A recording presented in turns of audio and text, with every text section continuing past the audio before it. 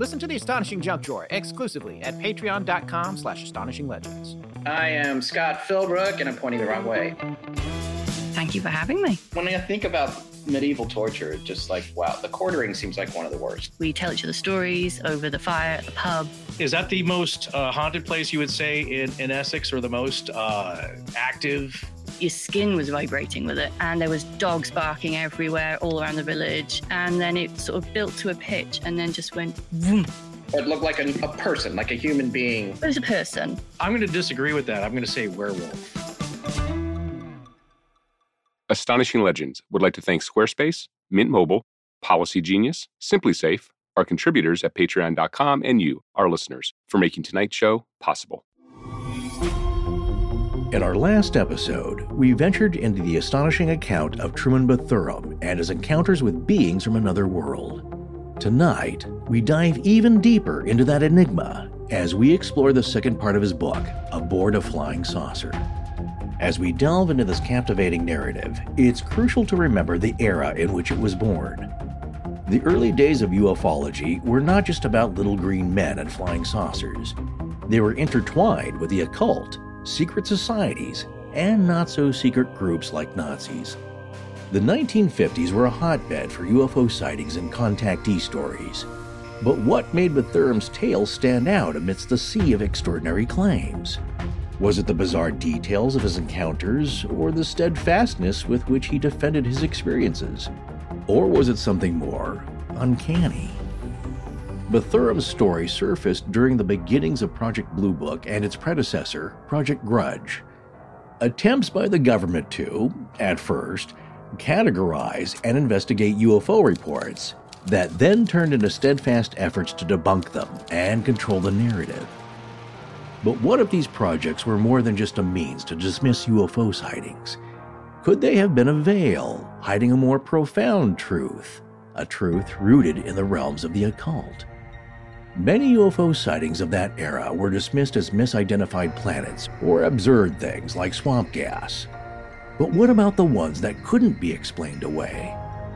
Bethurum's encounters with the saucer people weren't just physical, they were deeply spiritual, echoing themes found in occultism.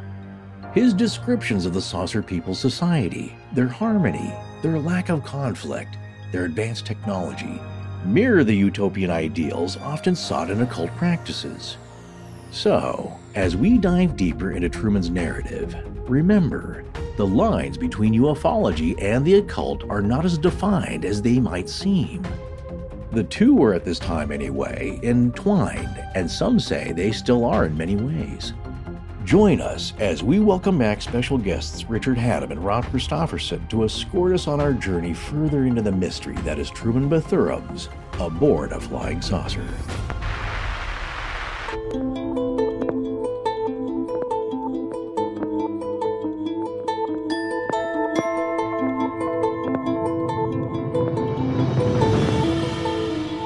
Welcome back to Astonishing Legends. I'm Scott Philbrook, and this is our editor, Sarah Voorhees-Wendell. I expect to be around for thousands of years, but the water in your deserts will mostly be tears. Captain Oro Rains from Truman Bethurum's Aboard a Flying Saucer. Join us tonight for part 2 of our limited series on Truman Bethurum's 1952 encounters with a UFO.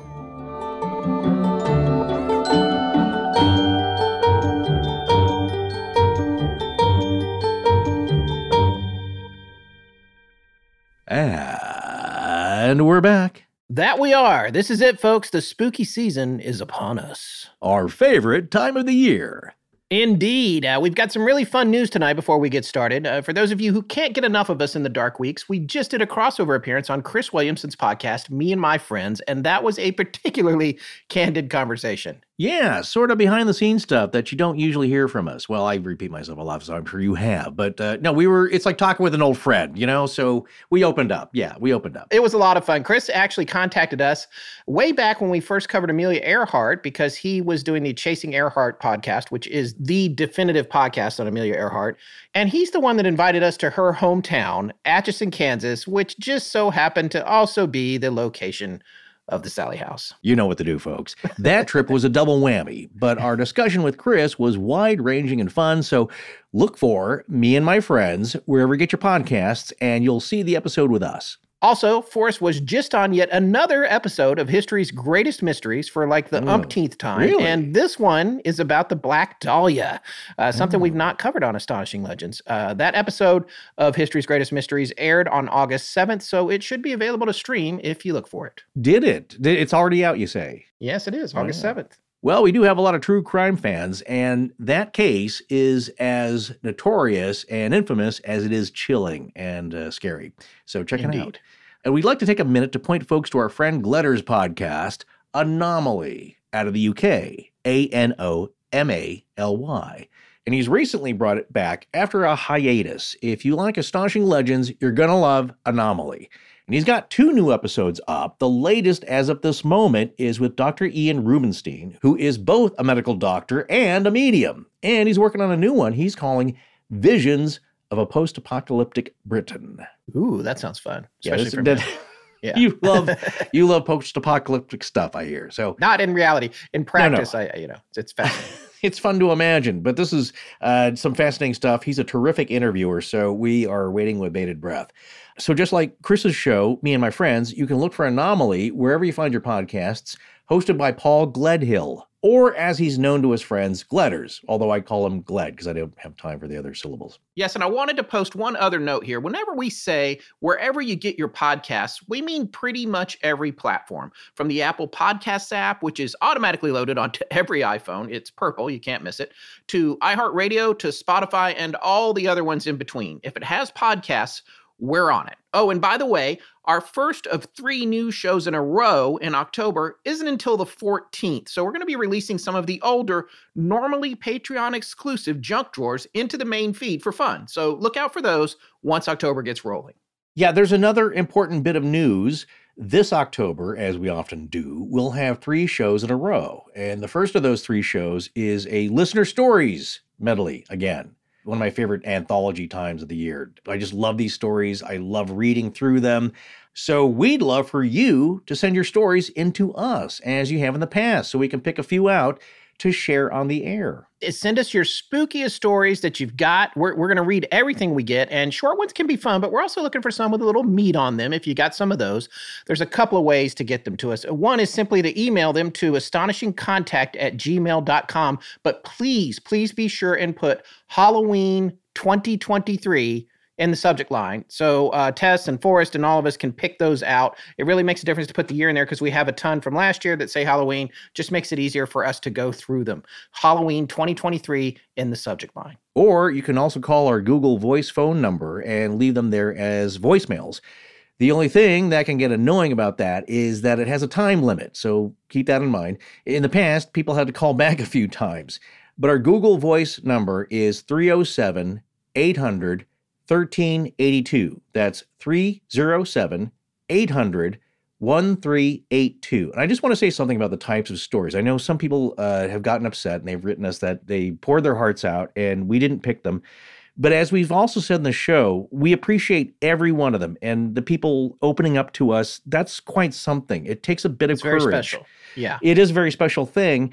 And it's not that, we thought some stories were better than others in the typical ways. It's that the format of the story, some people wrote, like a couple of pages of a life story of things happening. And like, that is fantastic. It's mind-blowing. But we really can't pare that down and still do it justice into the type of anthology shows these are. It would really be its own episode. And maybe one day we will get to something that's a bit like that format. So if you've heard last year's show especially, you'll kind of see the types of stories that we usually go for. Something about a certain length, something that is generally more than just like, I saw this weird shadow. That's interesting too, especially if it happened to you. It's certainly profound. But we're looking for something that has more of a, I guess a little bit of a story arc to it. It doesn't have to be a callback, doesn't have to be a punchline or button to it, but just something that is maybe a little bit more of a head scratcher, something profound, something that has got some real personal oomph to it. That's usually more the stories we try and pick. So again, but don't be discouraged if we don't, because as it may have been mentioned, we're thinking of new ways to possibly utilize and showcase these stories later on. Yes, we are. And in addition to leaving a voicemail, the other thing you can do that's actually even easier for us is make an audio file like right on your phone with just whatever voice memo app you have, and email that file to us once you get it in there. And then you can do it a few times if you're not happy with it. So you can email that again to astonishingcontact@gmail.com. There's a few ways to do this. So send them in sooner than later, folks, because this will be our first show of October on the 14th. So we don't have a lot of time, and now's your chance. Yes, and being that Halloween is almost here, there is a lot of other stuff going on too. So much we couldn't even wrap our heads around it. So we asked our longtime producer, head of research, social media manager, and general right-hand woman, Tess, to join us tonight and explain some of the other fun stuff happening in the Astonishing Legends universe this spooky 2023 season. Tess, are you there? I'm here, and I'm so excited that this isn't coming out as a list, that you're hearing me right in your ears and while you're doing dishes or whatever else you're doing. And like Scott said, it's Halloween season at Astonishing Legends, and we have so much in store this year, probably more than any other year in history. So that's why the guys brought me on to talk about it with you. Let's get into the new and returning Legendar Halloween traditions. So this year marks the epic return of our annual Blog Astonishing event. We're inviting you to submit blog topics, and a new blog will be published every single day throughout the month of October. So you won't run out of rabbit holes to investigate this October. Just head to our blog, and if you're an eager beaver to get over there, there's already 500 blogs waiting for you. And how do folks submit for that? You can just either submit on any of the threads we have open on our social media, or send an email to astonishingcontact@gmail.com. Okay, great. Speaking of epic returns, we have new limited edition Halloween merch. I know I've gotten tons of questions on this from the Facebook group via email. So yes, it's coming back, and the AL logo will be redesigned just for this season. But that's not all in Merchland. We're stirring up a cauldron full of other thrilling updates to our store that we can't wait to share with you. Any guesses on what the new products will be? It's exciting. But wait, the Halloween fun doesn't stop there. We're thrilled to kick off the first ever Astonishing Legends Horror Watchathon. Get your popcorn ready, dim the lights, and prepare to delve into our world of spine-chilling cinema curated just for Legenders. We sorted our Halloween movie picks into weekly themes and are offering you a curated journey of fright and delight. Each day we have a new scare in store, which will culminate in an end-of-week discussion where we'll dissect our fears and maybe even share a few laughs. Will you be brave enough to join? Like I said, we'll be having weekly live discussions on posts and possibly even live on our Discord. To see the full list of movies, head to any of our social channels or email us at astonishingcontact@gmail.com, and I'll send it over to you. Excellent. And just when you thought we had revealed all of our Halloween secrets, there's still more. We have something so huge brewing behind the scenes that I'm barely allowed to talk about it. Scott and Forrest might yank me off stage at any moment. But here's a hint. We've only done something like this once before in the entire history of Astonishing Legends. It's scary, it's mysterious, and it echoes through the annals of Astonishing Legends past and future. Any ideas? Well, you'll just have to stick around this Halloween season to find out. Trust us, you don't want to miss this. And that's all for me. Let's just say that this Halloween, Astonishing Legends is delivering equal amounts of scares and surprises. So stay tuned because it's going to be spooktacular. All right, Tess, thanks for the update. That is a lot going on, including things that you weren't supposed to talk about, but you talked about anyway. I talked around them. Well, she's right, folks. We're going to have some cool merch coming in, and the store is getting overhauled. It's working a lot better already. So if you haven't been over there in a minute, check it out. And things that were low on, don't worry, it's being reordered, and things will be restocked soon. And also there will be that new secret special Halloween merch. Tess, thank you for taking time to come and chat with the listeners today. All right. Thanks, y'all. I'll see you in the DMs, emails, and beyond. All right, folks, that was a lot of info tonight, but that's what happens in October with us. We'll have links to all of those shows in the show notes on the webpage for this episode. But as you can see, there's a lot to keep you entertained this year, and also super cool new Halloween swag hitting the store soon. We'll do a special announcement about it, but mark your calendars for October 1st, because we will be making that new stuff available for pre-order then, which means you can pre-order it in our store at our website starting on October 1st, probably at midnight or something like that, the night before. And then after a week or two, we'll start printing them up and shipping them out, hopefully in time for everyone to have the, as of now, secret item by Halloween. Well, we've got a great show tonight. Rich and Rob are back to go deep on how Truman Bethurum's bizarre UFO encounters connect to the very origins of modern-day ufology in the United States and even overlaps with the occult. Sarah, would you please roll our roundtable discussion? All right, folks, we are back for round 2 on Aboard a Flying Saucer, the Truman Bethurum story.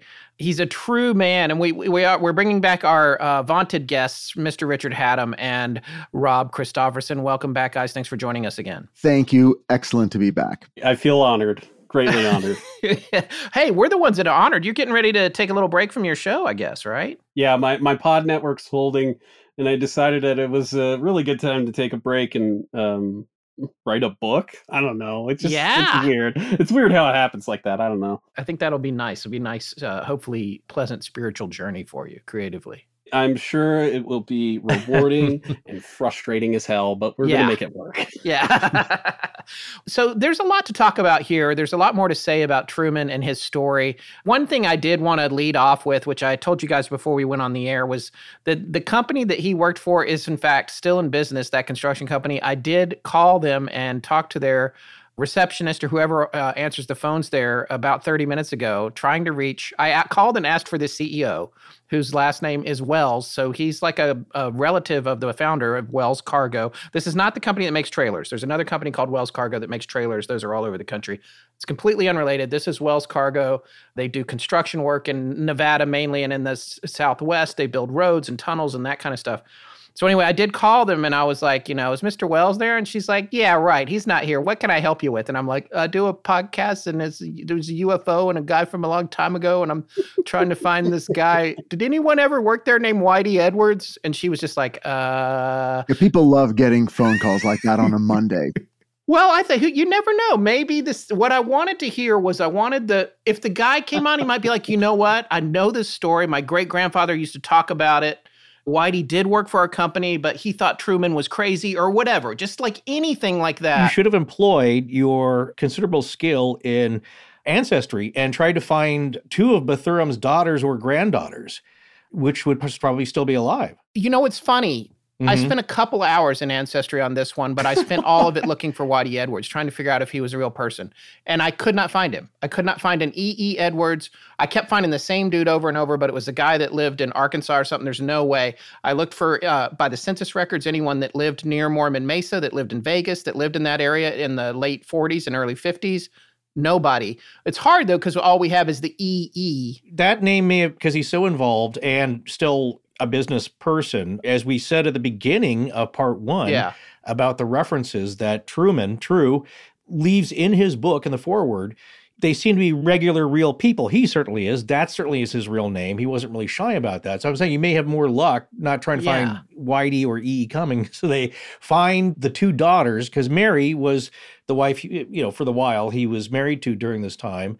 And the 2 daughters, and here's the thing, is that you may have more luck because of how he described the daughters really embracing dad's wacky stories. And it's like, that could be it. And they may be more willing to talk. Not that we want to bother people, of course, with this stuff. No, but I mean, I would love to find them. I think the reason that I focused on Edwards was because I was trying to find a witness with an additional corroboration outside of the story, because his part of it is mentioned in the book, which we know was ghostwritten by Miss Tennyson or whatever. So it's like, were they just doing that to put a little gravitas onto the story? Like, where is the interview with someone else who saw something? Because Whitey supposedly saw something coming down that's detailed in the book. And there's quotes attributed to him. So it's like, I want to know if that guy's real. I know Truman's real. And I'm sure his family believes him or supports him in his story, unless he's that's not always an automatic if you have super annoying uncle whatever that lies all the time. But probably I can see them believing.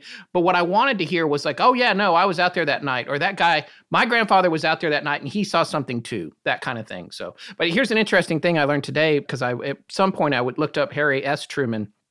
Did not know this. The S in Harry S. Truman's name is not specific to a name. Yes, we all knew that. Applies to, you're the only one who did not know that. Oh, really? Did Rich know that? Did you know that, Rob? Yeah. Oh, Rob knew it. Of course he did. That. Okay, so not all. How about 50-50, Forrest? Let's go 50. No, it's a here. very common, if you get one of those day-to-day trivia calendar tear-offs. I didn't know that till today. That. Yeah, that you just put the letter, I guess in the old days, they would just put the letter and it would refer to multiple upstream relatives. It wasn't necessarily a full thing. I didn't know that, so... Yep. But Rob and Forrest knew that. So anyway, but Rich, thank you for backing me up on being uninformed. I'm with you, Scott. I always thought it stood for Scott. Get it. Jeez. All right. So there's a lot of things to talk about here. This is going to be, I think it's going to be a little bit disjointed, but because there's so many things to touch on.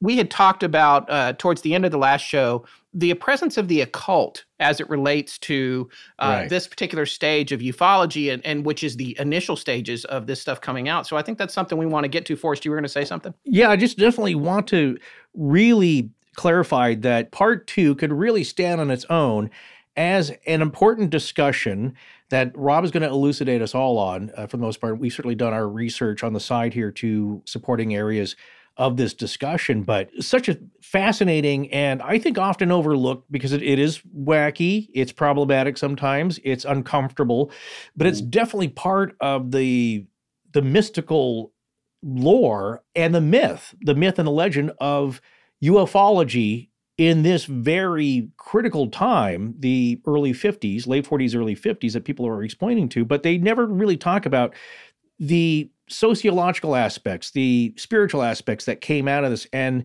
there is definitely, undeniably, a connection to all this. And it's fascinating. And it makes that through line, as we did back to the Fox sisters, back to the Watsika Wonder. You could draw a line to studies of psi and consciousness.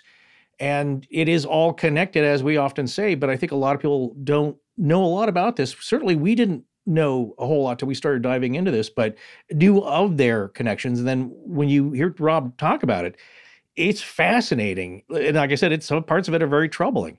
But I think it's stuff that we should know if any of this interests you at all, even if you don't believe in any of this at all. Yeah. Well, we're going to lead off in all this because 1952 was a watershed year. However, this movement and the roots of the underpinnings of these ideas that collided with seeing saucers in the sky and thinking about that, and the cultish aspect of it, the connections to the occult start much before that. And so, Rob, if you want to talk about Swedenborg, I say it in weird pronunciations just to really upset Rich, as I did when I said Chaucer, and he got very flustered. And Chaucer. Yes, I said Chaucer. He's like, it's Chaucer. Excuse me, sir. It's Chaucer. I don't know who Forrest has been talking to. Well, I was there. Someone out there he's trying to impress. Oh, I see. No, that was on the vertical plane. I think the vertical plane we were talking about that. Okay, so you got Chaucer, and then how did you say the name? Swedenborg. Swedenborg. Yeah, Swedenborg. Borg. Borgius of Borg. If you don't know who Fred Anderson is, he is one of the best ufologists. I call him a ufologist. He probably wouldn't call himself that, but he recently published a book about Swedish high strange cases that get their hands on. It's really good.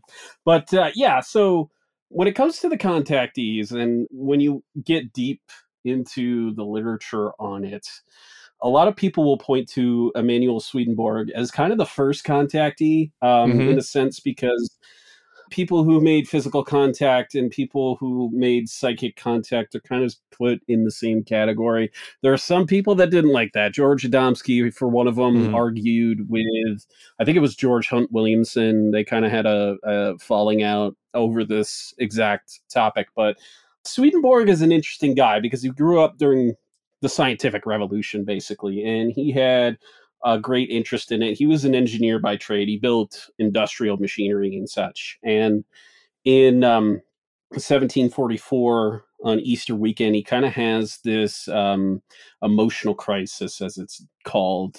He falls out of bed and he has this vision of being in Christ's lap. And after that, he comes to believe that he's been divinely commissioned to explain the spiritual meaning of the scripture to everybody. And one of the gifts that is bestowed upon him is the idea that he could see into the spirit world. So he basically kind of learns how people exist and live their day-to-day lives in heaven. But one of the concepts that he greatly believed in is the idea of a plurality of worlds. Yeah. At this time, astronomy is starting to take off. So we've got people putting telescopes up into the sky, and there are a number of planets that have been discovered by Swedenborg's time: Mercury, Venus, Mars, Jupiter, and Saturn. And he came to believe that he communicated with the spirits of past aliens that had died that hang out around these planets. So very similar to like the idea of like astral travel, basically. Is the way that he put it. So he basically went to all these planets. He figured out how the inhabitants lived in their day-to-day life, and that became part of the basis of some of his writings. He wrote endlessly about theology and such like that. But he was such a big influence on a lot of people, including the spiritualist movement, starting in the mid 1800s, especially, the Fox sisters. It starts there and it kind of becomes this big, huge thing. And one of the best examples leading to that is Helene Smith. She was Swiss. She was a Swiss medium. And growing up, when she would write in French, at certain points, she would replace like a French word with like these really odd characters that didn't make any sense. So as her life goes on and it develops, she becomes a trance medium. She largely uses automatic writing. She's an automatic painter and such. But what she comes to find is that she communicates with people on Mars and comes to find that these are people that have kind of Asian looking features. And they have cabbage-headed dogs, and it's a very strange place. There's actually one painting that she produced from this planet and such. But I don't think she was the only spiritualist to delve into this medium.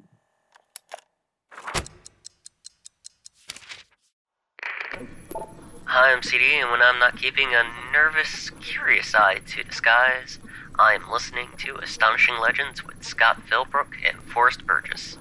Now, let's get back to the show.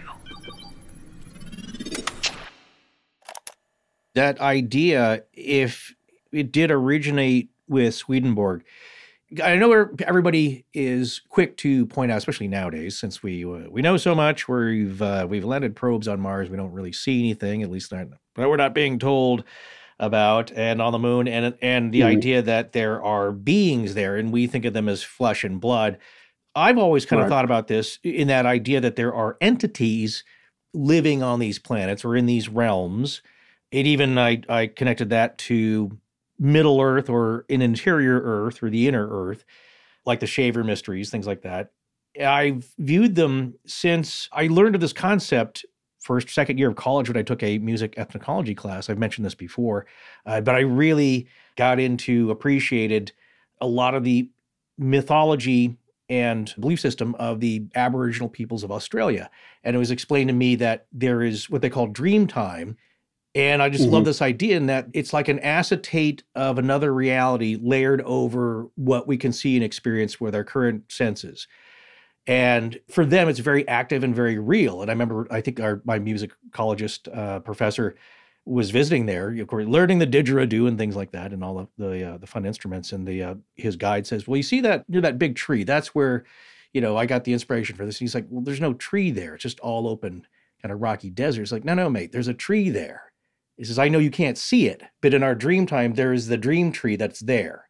And to them, it's another layer of physical or accepted reality that's over, like I said, the acetate that you and I cannot see. But you put, if you have the vision, you can see these things, and it's all kind of agreed upon.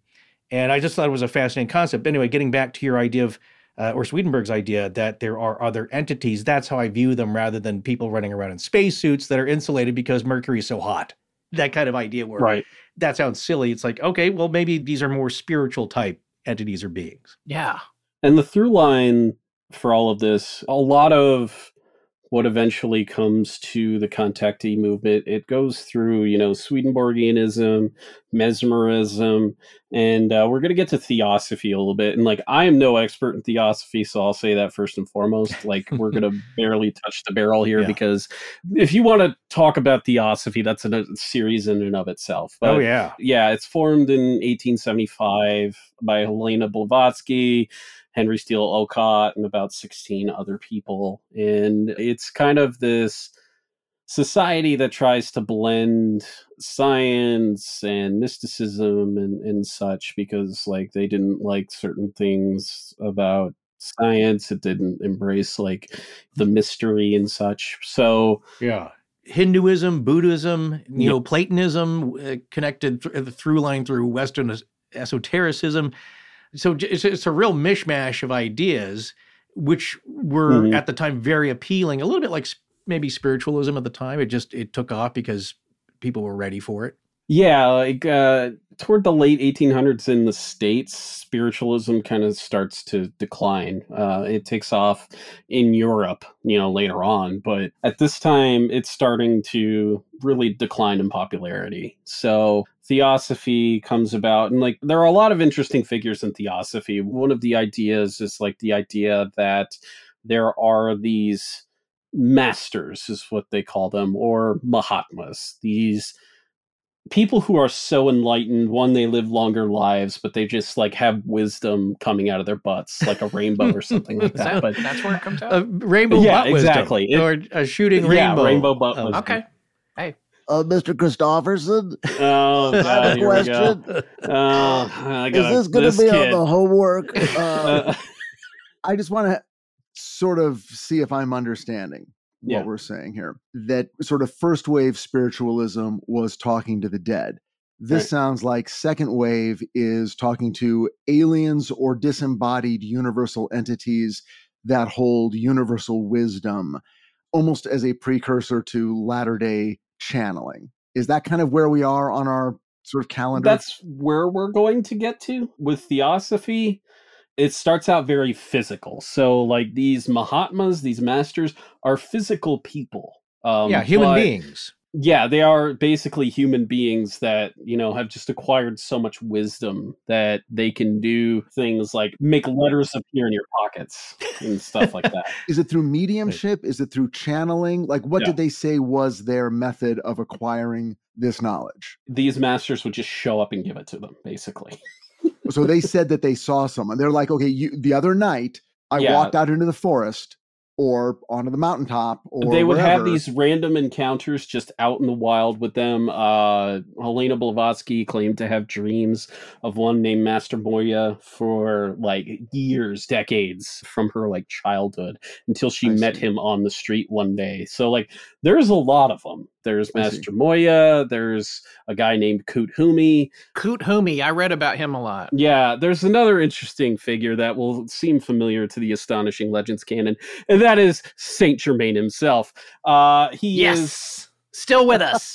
See this, but Rob, this connects to is the concept of the ascended masters. Yeah, that's basically what we're getting to. Right. Yeah. And so, Rich, what you want to think about this, these aren't space beings. It is somebody that I would say you could be very earthly, maybe 10 people on the planet at any one time. That's another concept, that they're the holders of all the secret knowledge and the esotericism. You have a tradition of the Greek and Eastern mystical schools.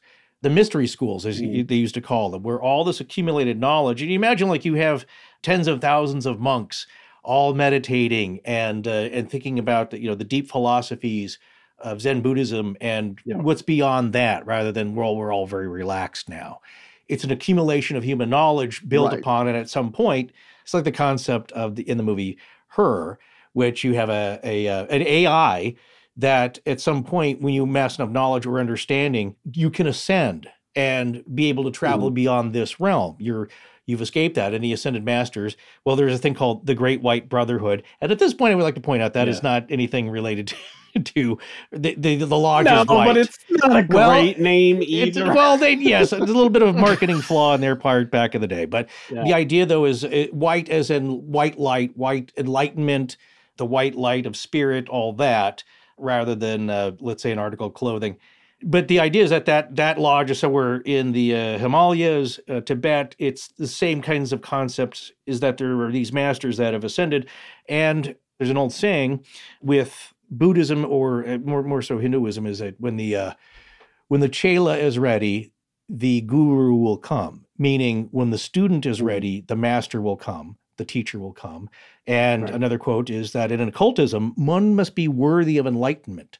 So when you're talking about cults of personalities here that we're going to get into the 50s, and Adamski, not so much Bethurum to a point, but George Hunt Williamson, all these people, the Van Tassels, it is a little bit of a cult kind of a thing, because these are the people disseminating the knowledge, but it was gained, if you go back to the Theosophy, then masters have dribbled this knowledge onto the worthy.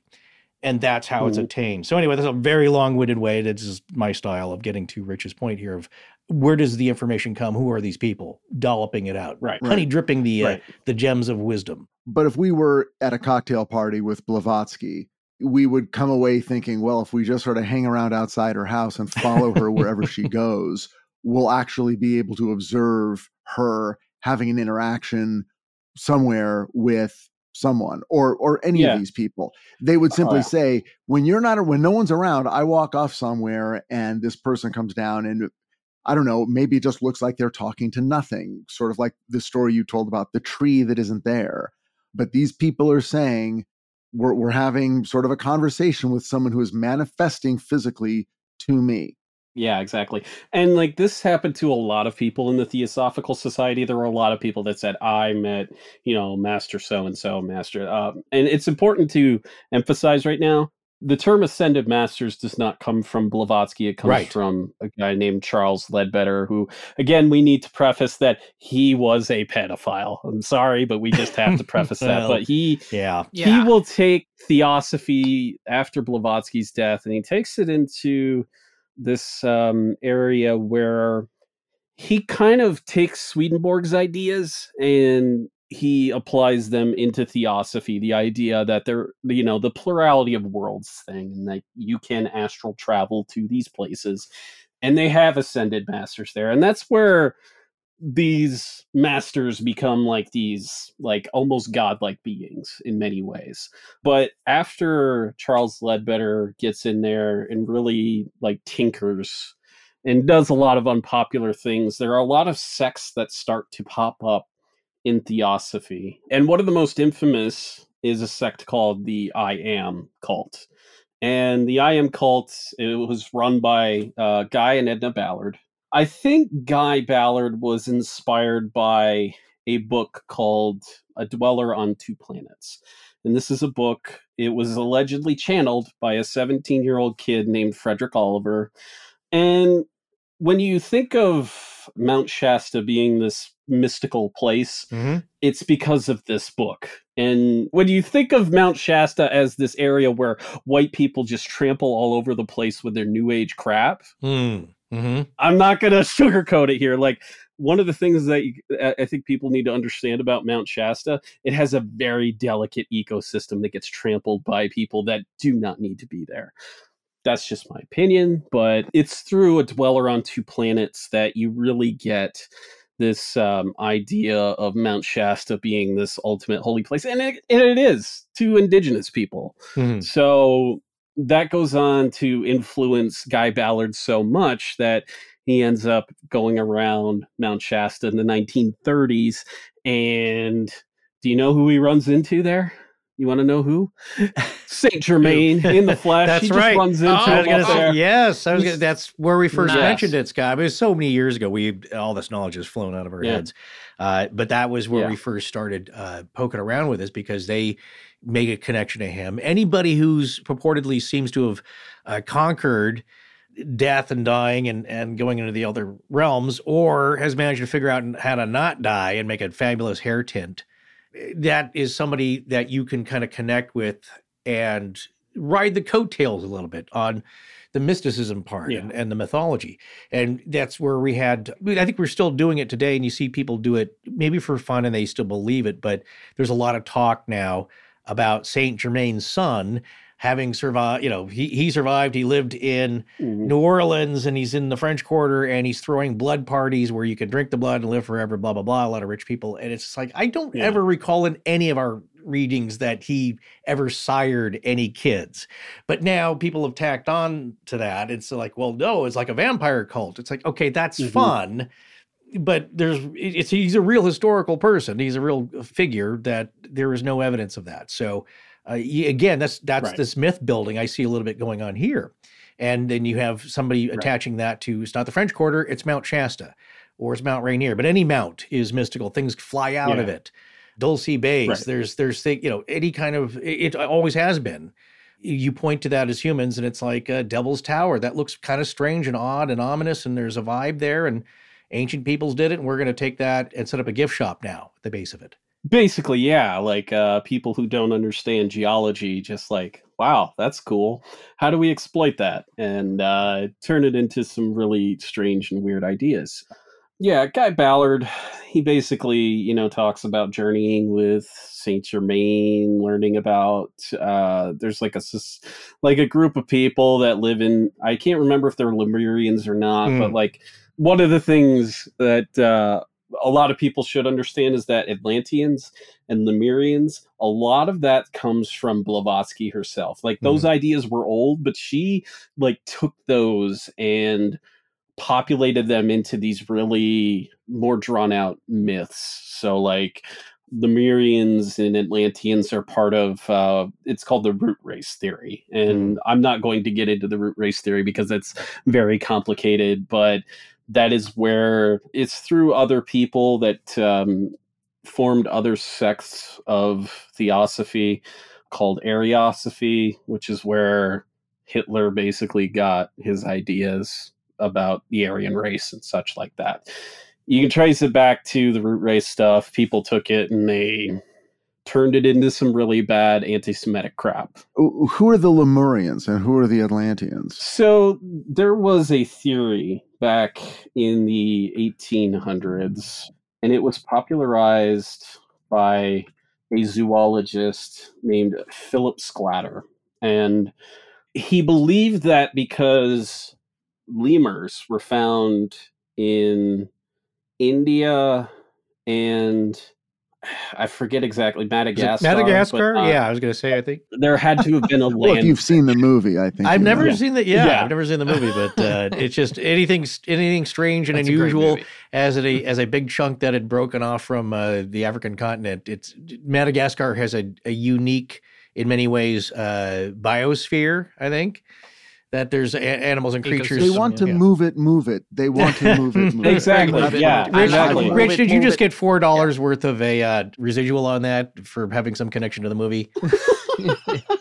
I wish. Yeah. But that's basically the idea. Is this guy thought there was a land bridge. It's really dumb. But Blavatsky takes it and connects that land bridge all the way to Australia for some reason. By this time, I don't think Atlantis was this big, huge... Atlantis was this continent, this lost continent or anything like that. I think she helped to popularize the idea that it was, because it is part of the root race theory, which is a pretty vital part of her book, The Secret Doctrine. Again, I'm not going to get into it because it's complicated. Yeah, and it is all very complicated, yes. Yeah, I guarantee I'll get it wrong. But so going back to the IM cult. The IM cult rises to I wouldn't say it gets to be gets a certain level of popularity throughout the 1930s. It is a right-wing Christian nationalist religion in which they actually promoted overthrowing the government, and they were really big with a guy named William Dudley Pelley. And William Dudley Pelley, for lack of a better term, I mean, he was a writer, he was a screenwriter, He was also like, all right, take it easy, man. Take it easy. Yeah. Take it easy. I will. But he was a Nazi, and he formed this party, the Silver Legion of America, better known as the Silver Shirts. They wore silver shirts, which I found impressive for back then. Actual giant L on them. Yeah, it's basically a silver shirt with a giant L to kind of emulate Hitler in what he was wearing. And the members of the Silver Shirts actually became part of the I Am cult.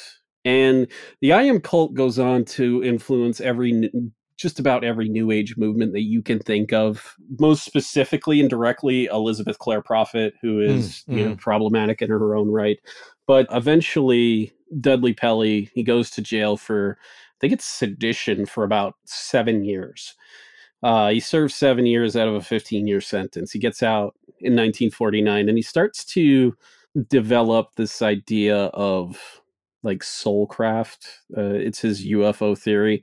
The main reason that he got into like occult beliefs and such is because he had essentially a near-death experience in 1928, and it like severely messes with his mind. I don't want to get too far down the Dudley Pelley rabbit hole, but we'll touch on a little bit more. But if you want a pretty good episode about him, check out The Saucer Life. They did Aaron did a really great episode about kind of like the more mystical side of things. But he goes on to strike up a friendship with a guy named George Hunt Williamson, and Williamson is one of the witnesses that was there the day that George Adamski had his first contact with Orthon. He was a witness to it, but he was out in the desert. They were all looking for UFOs that day, but on that day, it was in November of 1952 that he had his contact. George Hunt Williamson was there. They had struck up a friendship. And Williamson was also really chummy with William Dudley Pelley, to the point where his beliefs started to, you could start to see Pelley's beliefs in Dudley's or in Williamson's writing, like later on down the line. Yeah. Williamson was more of a psychic contactee, but he came forward with his own contacts. And this is all at the same time that Truman Bethrum's going down with his stuff. So if you want to trace the line, Truman has his contacts in late June of 52. In August of 52, Williamson starts messing around with Ouija boards and starts claiming to have contact. And then you have George Adamski. The thing is like George Adamski's the first person to publish it, but they're all in the same time period. Yeah. So, Rob, what are we suggesting? Are we suggesting that George Adamski and Truman Bethurum and George Hunt Williamson, that these guys knew all this stuff and were consciously continuing it for their own gain or aims? Or is it more like they were all being pushed along on this weird wave of occult zeitgeist something? Adamski had his own occult beliefs. He had the Order of Tibet, his group that he formed before he became a contactee, and like Tibet's Shangri-La, basically, for anybody who is into like Eastern mysticism and stuff like that. Getting into Tibet is extremely hard, and white people don't go there, except for Helena Blavatsky. But like a lot of this was influencing these groups. When it comes to Adamski, Desmond Leslie was a theosophist, and he co-wrote Flying Saucers Have Landed. So if you read Flying Saucers Have Landed, there's a lot of theosophy in it. Just to take Truman, though, he doesn't mention Adamski until the end of his book, which suggests his first interactions with Adamski came later. Right. But I don't know. I mean, are we suggesting that maybe that's not the case, and that he knew about Adamski and knew what he was up to and philosophically agreed with it and created his own story to match up to it? I don't know. Do you have an opinion or a thought on that? Well, I mean, some of Adamski's story was out there beforehand.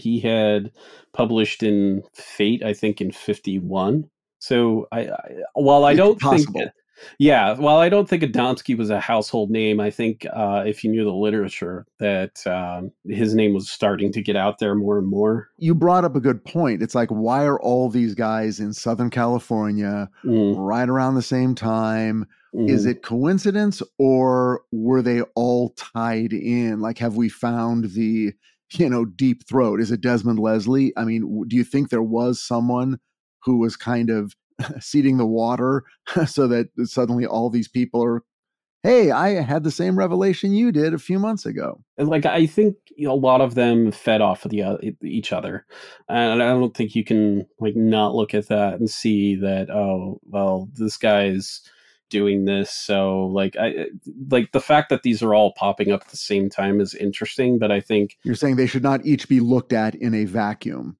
Right. Exactly. Got it. What we're seeing, there's a bit of that. It's led by personality. I think it's a giant spiritual, metaphysical bouillabaisse of personality mixed with a zeitgeist movement, and that it's a little bit like simultaneous discovery, and that people are coming up with these concepts. They're popular. One fuels the other. Next thing you know, something Rob pointed out is that you have this massive migration. What is it about California during this time? Right. Early 50s into the 60s. And then you would see that kind of played out, speaking of film, in one of my favorite films, Harper, which was written by legendary screenwriter William Goldman, adapted from a Ross Macdonald 1949 novel, The Moving Target, that stars Paul Newman as the character, but he has to deal with a lot of these freaky 60s cults, man, and this weird hippie stuff tied in with a bunch of weird people and murder, Manson. It boils over, but you have this groundswell. I think that is maybe a bit psychic, zeitgeist, whatever the collective consciousness aspect is, peppered and fueled by these dynamic personalities that people can latch on to, because people are looking for these personalities, and then here they are. And speaking of which, I have a note here, and this is again from the one of the other lectures from Professor Richard B. Spence on the real history of secret societies, lecture number 26, and he was just made a mention here that there's another piece of physical evidence that I mentioned because it ties in with our Van Meter episode. It was November 20th. There's a small group of people, and they meet outside a canyon location in Desert Center, California. Road trip. What do you say, Rich? And they all go out there to photograph these craft that Adamski, who now is calling himself the professor, says that he witnesses, and he's going to photograph them, but it turns out only he can really see them. But among that group is George Hunt Williamson, who's 25 at the time, and he's a military veteran at this point, ex-military man, considers himself an amateur archaeologist. They set up a telescope and they wait, and it was only Adamski who had then, or after that, had claimed to see various spacecraft and meets the Venusian Orthon. But apparently, Williamson took plaster casts from the footprints of Orthon, and on the bottom of them they had these cryptic symbols. Somewhere there are those plaster casts. So again, it's like where's the Van Meter monster plaster cast? Where are all these mystical plaster casts floating around in people's attics? They're lost, in the National Archives where everything gets lost. It's just how it happens. That's how it happens. And Pope's got them in the basement at the Vatican. There you go. Yeah. But yes, there's definitely, I think, a through line through history, whatever, that culminates in Southern California and Mount Shasta, central to Northern California. Is that it's just a ripe time. Right. It was a movement. And I think that's part of it. And then we still see the evidence of that into the 80s. And maybe a little bit now. And I remember when I was growing up, not having ever visited the state as a kid, but I just remember that was the reputation. It's just flakes and nuts and kind of weird people and Mahatmas and moo-moos and kaftans and whatever. Yeah. So what I'm getting at is the Space Brothers are your next evolution of master, whether you want to call them ascended masters or what. And you can see that specifically in contactees like George King, who was very Christian influenced. He talked about Jesus as being a master, and Aetherius, who was the main alien that he made contact with, is essentially a master. Orthon is basically a master. All of these people are these wise and great people that are here dispensing wisdom and all of this stuff. So it seems like the next stage in evolution, going all the way back to Swedenborg, all the way through Theosophy until now, like everything's influencing everything else.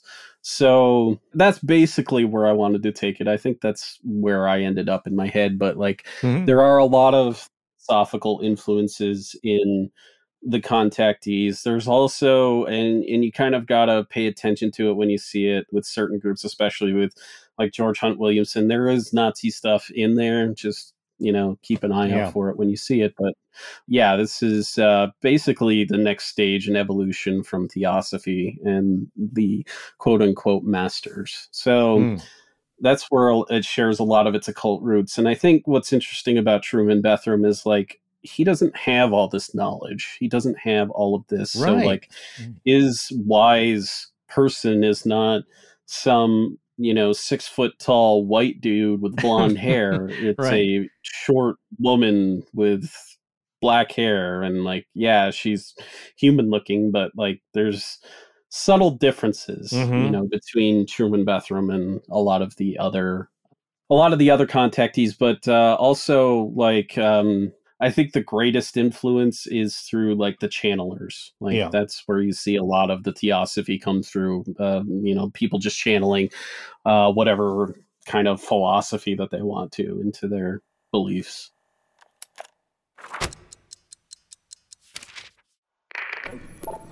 I'm Jesse Hall, and this is Astonishing Legends. Let's get back to the show. Where do you come down on that? Like, you have so much knowledge about this area and this field and the history of ufology and this particular moment in it. What is your personal take on the reality of these experiences and all these characters involved at this stage in it? So I think what's interesting, especially about 1952, and again, when you put it into the context of everything that's going on, there's just a lot of UFO stuff. You've got 1,500 documented sightings from Project Blue Book. They received 1,500 reports. And again, 1952 accounts for the highest number of unidentified cases, which is 303. Again, that's 43% of the entire sum total of unexplained cases throughout the 20-plus year history of the government UFO studies from 1947 1948 all the way up until 1969.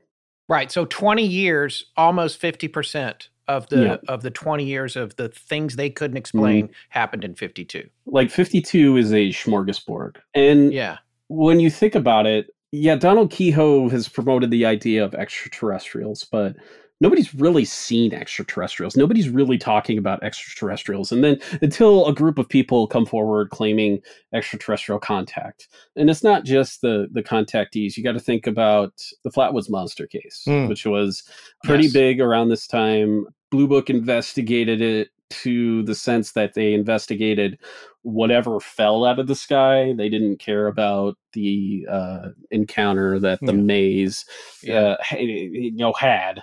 There is the story of Sonny Divergers, who it's tough to say whether he saw an alien or not. He for sure got zapped by something. Yeah. Whether, it was UFO lightning strike, I don't know. But like, is that the Scoutmaster in the Everglades? Yeah. Is that right. So I just listened to your episode on this today. Is the only reason I know what's going on here. But there's episode 139 of Our Strange Skies, I believe.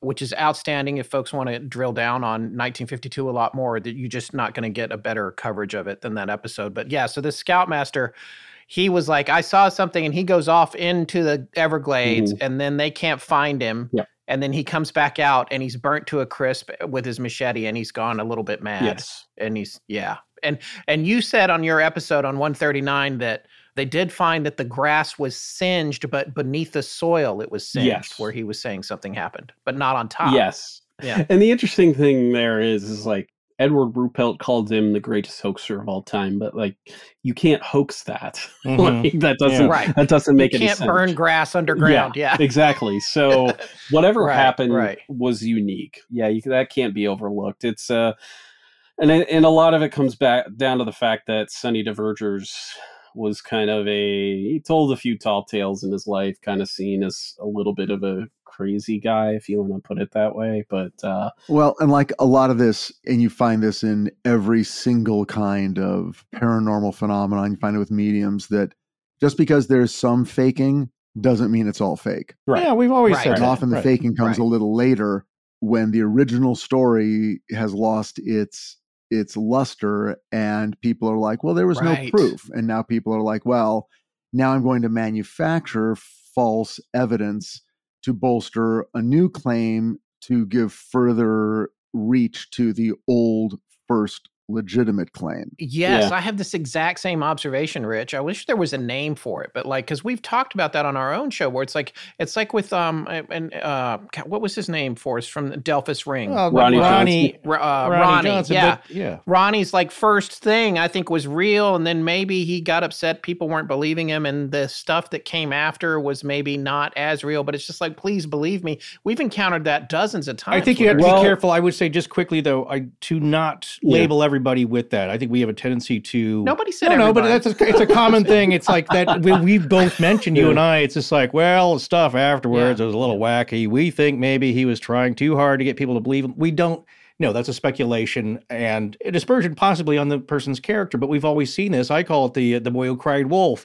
We mentioned this in Missing 411. Is that yes, the first 2 times were bad pranks. The third time there really was a wolf. Right. At that point, it wasn't, there was a real wolf, and then he tried to make up 2 other wolf encounters, and then nobody, there you go. We didn't really see a wolf the first time. These other 2 are crazy. Right. Maybe, who knows? Maybe the people who are crying wolf are manifesting the wolf, and then the wolf really comes. So maybe it starts out as exaggeration, and now you. I don't think that sounds as wacky as it's your own personal intending. As we're heading towards formulating ideas here, is that this made me think a lot more about the experience and the general sense of the phenomenon. Is that it's not, and there's all these mythological Joseph Campbell type kind of things that are happening with the human psyche and spirituality and the through line and the soul. And if you believe Greys just think we're a collective of energy out of entropy in the universe, blah, blah, blah.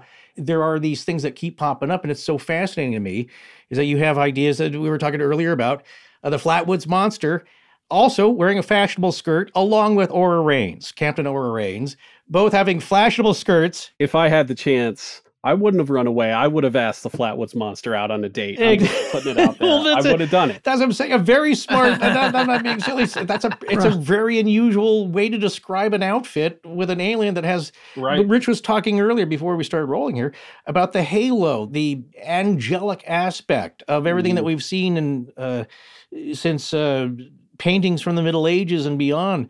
This one happens to be onion shaped or something, just that kind of that weird heart, upside down heart shape but a glowing light, back to the Van Meter monster, some kind of creature with a light coming out of its head, something shining light's very important here. The aura, the great white light, whatever that is, that's one of the through lines. Well, and now you've got a person literally named Aura. Yes, exactly. Right. Yeah. Exactly. Yeah. Yeah. And so these things, it's like, is that just, again, in our imagination, collective consciousness, where we just think of the same tropes and our fairy tales from our earliest times of recorded history just happen to be the same, and we're using was it Shakespeare's, Rich would know, there's 18 to 21 different, all the set plot points, all the same stories evolve from the same 18 sets of the same exact story, outlines.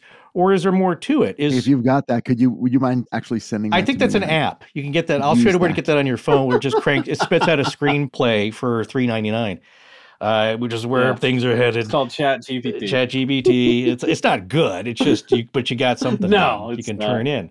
But the overall point here I'm seeing is that, to Scott's comical point of like, maybe you're just thinking about it's creating it. I do think it's being tailored to the individual. I do think there's something there. It's like in all these aspects. This another thing in rereading the last part of the book, something that Scott also said, where we were mentioning this as well, that happens in the Mothman prophecies, is that it's always just one more phone call. Like, we're going to pick you up on the 12th visit. True. So get dressed. And then you have 11 visits. It's just always out of reach. It's always that promise that never happens. It's this, what we're going to have disclosure. We're all going to take rides to Clarion. Not this year. even though they promise you that. I would make the argument that Truman Bethurum is like the minority in this case, because almost every other contactee published a book after that saying, right. I went to Venus, I went to Mars, I went to all of these other places. And I mean, Clarion comes up again later. There's a woman, I believe her name was Dorothy Martin, who later claimed to channel messages from Clarion. So like there's that added element. And there's one thing I wanted to add to the idea that maybe some people do like fabricate evidence of something that really happened. Are you all familiar with the Ronnie Hill photo from 1967? It's a photo that looks like a baseball that's supposed to be a UFO and a Barbie doll. It's vaguely familiar, yeah. I did a thread on it on Twitter. I'll send that to you in the chat here. But like, you'll recognize the photo. Yeah, you'll recognize the photo when you see it.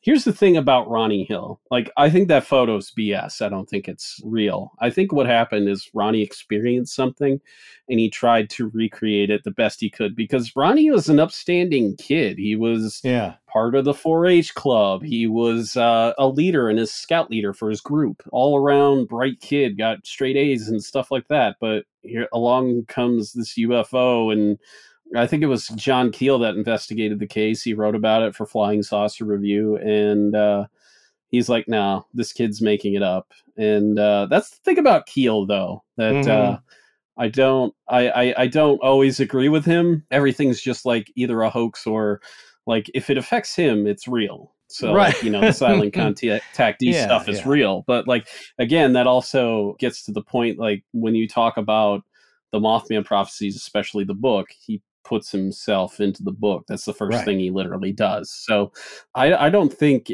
Ronnie Hill was hoaxing anything other than taking a bunk photo. But again, I'm one of those people who does not believe that photos and videos provide the best evidence for UFOs. I mean, like the Tree Mountain video is absolutely compelling. It's very interesting. I don't really know what those are. The only problem is like if you listen to Delbert Newhouse talk about what these objects were, you can't make that out in the video. There is an infamous in Sweden case, this guy Ake Leon, I think was his name. I totally butchered the name, but when he was a teenager, I forget who he was visiting, but over this one lake, he saw a UFO, a disc-shaped object, and he saw a triangular shaped object emerge from this and just kind of fly and re-enter it. And he was able to take photographs of the triangle. And it's really, they're really compelling photographs. Again, it doesn't totally act as proof, but at this time, we're talking about George Adamski, the man who claims to have gotten photographic evidence of what he had seen. But it's just like, it's interesting to see like the juxtaposition of someone who you firmly believe has witnessed something and is fabricating evidence, as opposed to, do we put Adamski in that category? Did he witness something and then they made up a bunch of, UFO photographs, in order to bolster his account? There are a couple of others. The other one I don't want to mention, because a lot of people, again, you can find this fun, and some people like to follow these. There's another character who I believe is still alive and does have a compound with followers and puts out a newsletter. And he's, I don't want to speak ill of it, because again, we've got a lot of letters like people are, you got to check this guy out. He's terrific. And it's like, he kind of strikes me as somebody along the lines of this cult of personality aspect of it. But that's why I do love Truman and his story, where I'm not sure if all of that he experienced is concrete in the way that he describes it. Because again, going back to the point where it is the elusive vision that keeps leading you along. He gets Whitey there. That's what I'm saying. It's like you talk to Whitey, even if Whitey's 110, but you can still talk to him. It's like, well, I came out of that diner and there was nothing there. What do you want me to say? It's his good friend. And, as he said, kind smiles, twinkling eyes when he's telling his story, but nobody really wants to go out to the desert with him because it's a waste of time. Also, what if you do see something? It's scary. So nobody's interested in that. And, in the diner that comes out, here's the other thing that's interesting. If he's telling it like it really happened, Truman, then the waitress saw the woman at the counter and talked to her, relayed a message. Mm-hmm. But they come out of the door, and who's the person that he needs to have believe him? Whitey doesn't see it. Sorry, True. Didn't see a soul come out. Right. It's just always elusive. But I want to say there are different levels of this. And I just want to quickly say, because I think this is something interesting, I made a note of Rob saying in our thread, the Delbert Newhouse, Tremonton, Utah footage from 1952, taken over Tremonton, Utah, with a 16 millimeter camera this is a classic example. And I was recognized the name, of course, because Delbert Newhouse is a little unusual, as my own name is, but you tend to recognize it. I knew there was a film that's pretty compelling. But if you had somebody, you could say like, well, why doesn't anybody ever get any good footage, man? Hook up. It's like, well, here's a guy who is the official naval photographer for his unit, and he's got a 16 millimeter camera, and he's on a road trip with his family. And it's like the perfect time. It's daylight. But as you said, as folks know, you've ever taken a shot of a beautiful, gorgeous sunset that's just blown you away, and you get your eye, even if your latest generation smartphone, and you look at it like, yeah, it's pretty, but it doesn't really capture it. It doesn't really because there's an emotional aspect to that. And also the lacking of the image capturing technology, whether it's film or whatever. He had it on the wrong setting. Imagine being in that case where you are the naval photographer who does have this, but you're so excited that you try at a different f-stop, and that's where he says, well, it looked better, but I made the mistake thinking that these might be in better focus if I stop the aperture down and try to get more depth of field. And it didn't really work. But I just want to make this clear, because what we're seeing is a transfer that was later embedded into a documentary. And what we found is a cut down of that documentary, but it does have some graphics at the end of it. So I just want to say here, because I believe Rob had said that this was totally debunked as balloons by Project Blue Book. It wasn't Blue Book. It was the Robertson panel. The Robertson panel. It was birds. Okay, now I made these notes. I transcribed them directly from the Chiron scroll, or the rolling graphics at the end of the interview with Delbert Newhouse and a military officer here.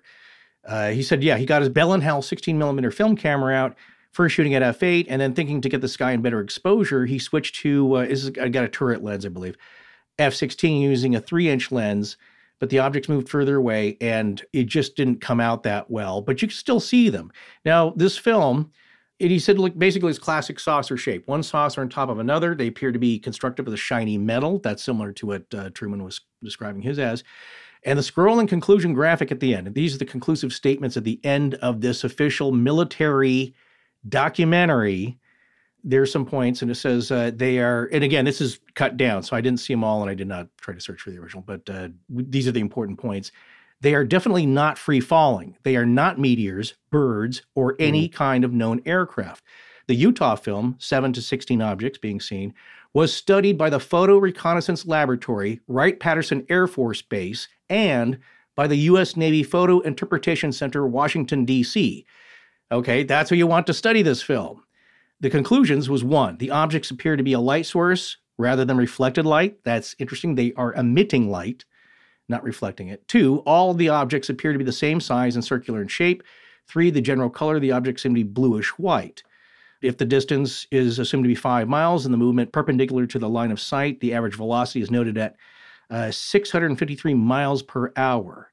The speed of sound is 767 miles per hour. Generally, the movement appears to follow an elliptical pattern or circular pattern that we see a lot. Here's the important part, is that while the objects remain unidentified, the following possibilities have been eliminated. 1, balloons. 2, aircraft. 3, birds. So basically, with microscopic examination, the objects they're well focused in that film that they're seeing, not the one that we are, which is the transfer. Their size varies from 1/16 to 1/10 the moon of the moon's size as it appears to the naked eye. Mm-hmm. There's a lot of comparison to the Montana film. I'm not sure that was taken 2 years earlier, 2 years and hundreds of miles apart. Yeah, exactly. These were two. It was also another film that was presented to the Robertson panel, which they were not. Well, this is my point, Rob, is that here you have the Robertson panel is like, it's birds.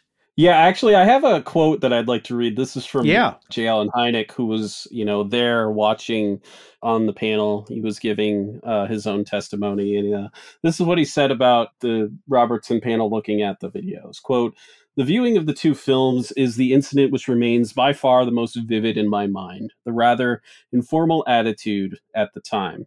The men had left their austere positions around the conference table and were sort of crouching around and leaning over each other's shoulders watching the films. There was a whole interplay of comments. Not exactly wisecracks, but, well, it certainly looks like seagulls to me. And you can't convince me that that's not birds. It's got to be birds."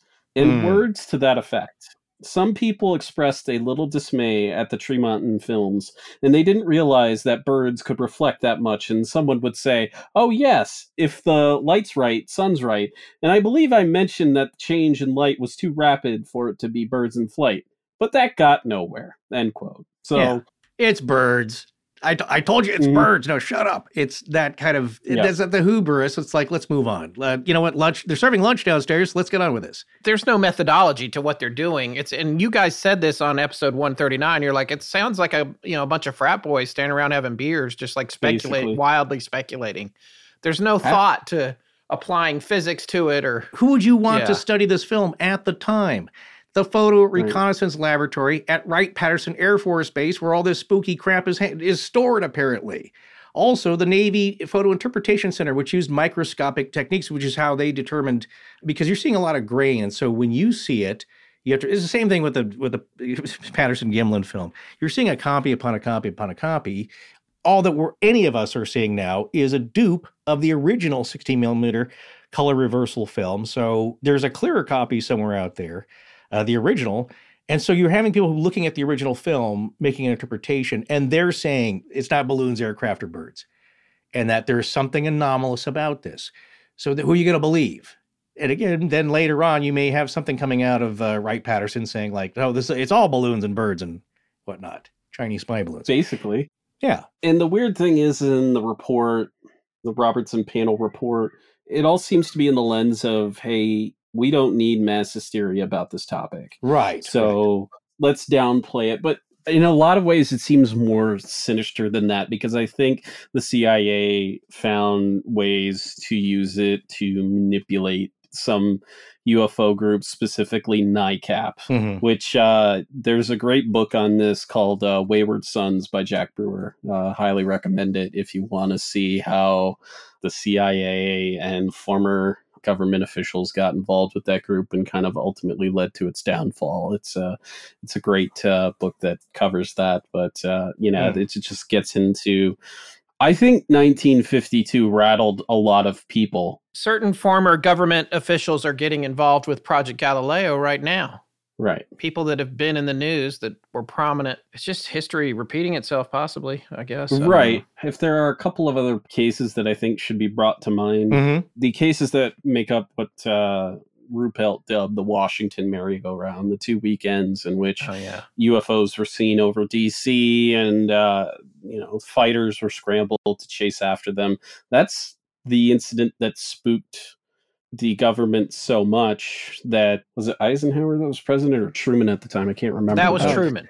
Truman. So Truman was spooked, and he's like, okay, I'm going to bring in the CIA to get a handle on this and figure out what was going on, because Ruppelt didn't know. The reports were kind of just like downplayed. There were a lot of really significant reports from that year. That's when, and this is from your own episode, you mentioned that there were radar signatures at 7,100 miles per hour. Yeah. Multiple sightings all over the DC area, and they had speculated that it was going to culminate in something happening in DC. Yes. There was stuff near the Washington Monument, near the White House. One of the things that you had pointed out in your episode, Rob, that I thought was also really fascinating, because it ties into lots of stuff that we've talked about over the years, UFOs beyond that, just like, that's all bounces back to the trickster and the paranormal, but was that someone had pointed out, it seemed like a bunch of small kids out playing. Yes. All these little craft, like curious children which I think is really, because you can apply that to how they interact with airplanes, what you're seeing in the sky, even the Tree Mountain film, or what's happening at Skinwalker Ranch. It's all the of that small stuff. red UFO in Close Encounters. That's the most playful Sportster model. Like zipping around, having fun. Yeah. The adults, the big spinning ice cream toys. The big spinning ice cream cone UFOs are doing their business thing, and you have the other one kind of trailing behind, like a dog with the zoomies, or a kid, as you were saying. There's a playful aspect to this in their movement. It's like the Gorman dogfight. It's a case from 1948, and it's an upcoming issue of Welcome UFO People. Hello, UFO People. And when you read it, the case makes it seem like it's just this playful thing. It's like, what if like an alien in the sky or something like that was using a laser pointer on a plane? That's kind of what it feels like, because it's just like chasing them back and forth and stuff like that. And yeah, there is a lot of people in witness descriptions allude to the UFO being this thing of like childlike wonder and the way that it engages with a lot of witnesses. That's something that comes up time and time again. So yeah, that is an interesting aspect of it. And like, it just shows up in full force in 52, not just the United States, but like the people in Korea on the war front are seeing UFOs. There's one particular case in Korea early on in 52 that kind of, makes Project Blue Book this, it gives it publicity that it doesn't want. Because at the beginning,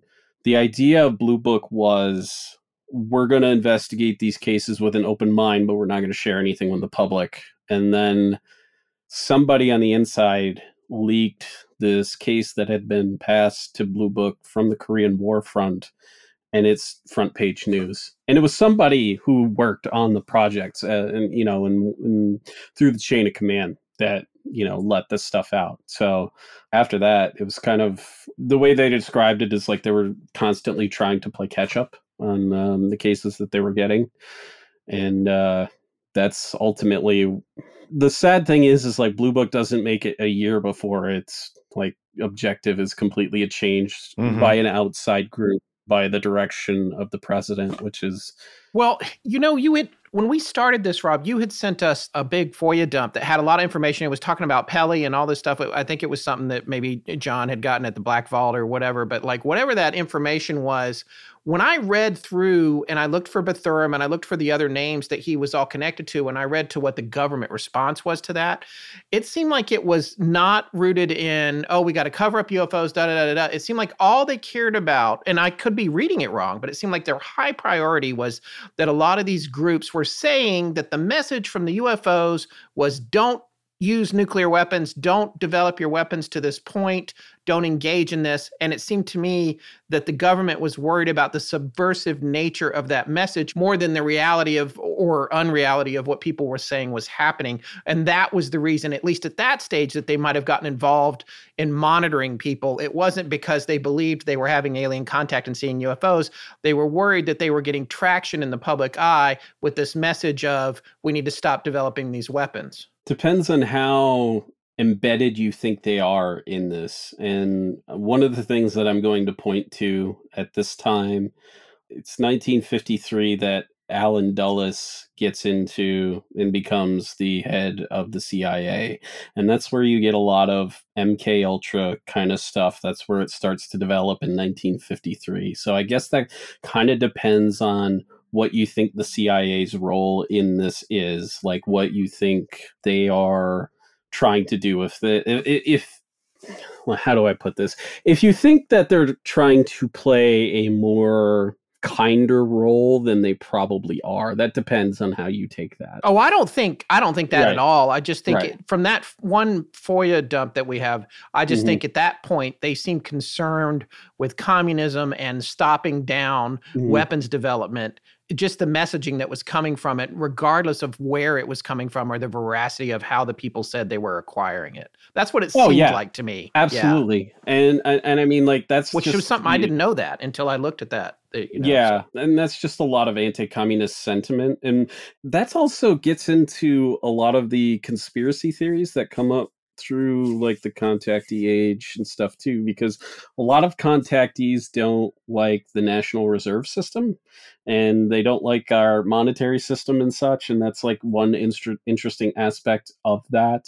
So like, yeah, there is that very communist element to it, but at the same time, it's so weird because there are also like, I know it's very Christian in many ways too. Like, that's one strange aspect of that entire phenomenon. But yeah, like it would make a lot of sense that you want to pay attention to people who might be engaging in communist activities. And it's important to note that Hunt Williamson, Dudley Pelley, they were very anti-communist. Truman Bethurum was anti-communist. There's kind of a mixture in between, which is his next book was anti-communist book, right? After this, a couple years later. Yeah. Well, as his co-workers told him, and because they had sons now fighting in Korea, that there was a lot of reports of an underground communist network being initiated in the U.S., and they told him, like, "Wait, if we see you mess around with them saucers again, we're gonna plug you and those commie outer space weirdos."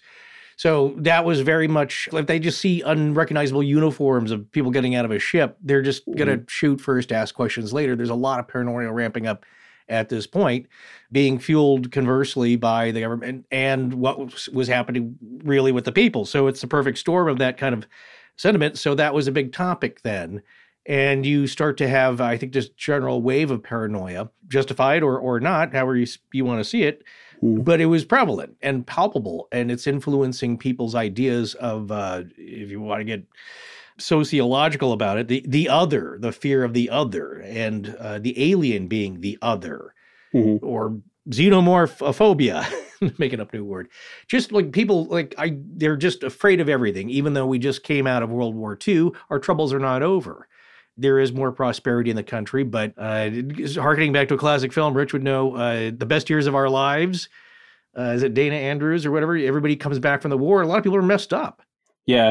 The jobs they had aren't there anymore. He was an officer coming back from the war. Now he's going to work at a perfume counter. Right. And so everything was tilted around, even though it was a time of rising prosperity and world domination as a world power.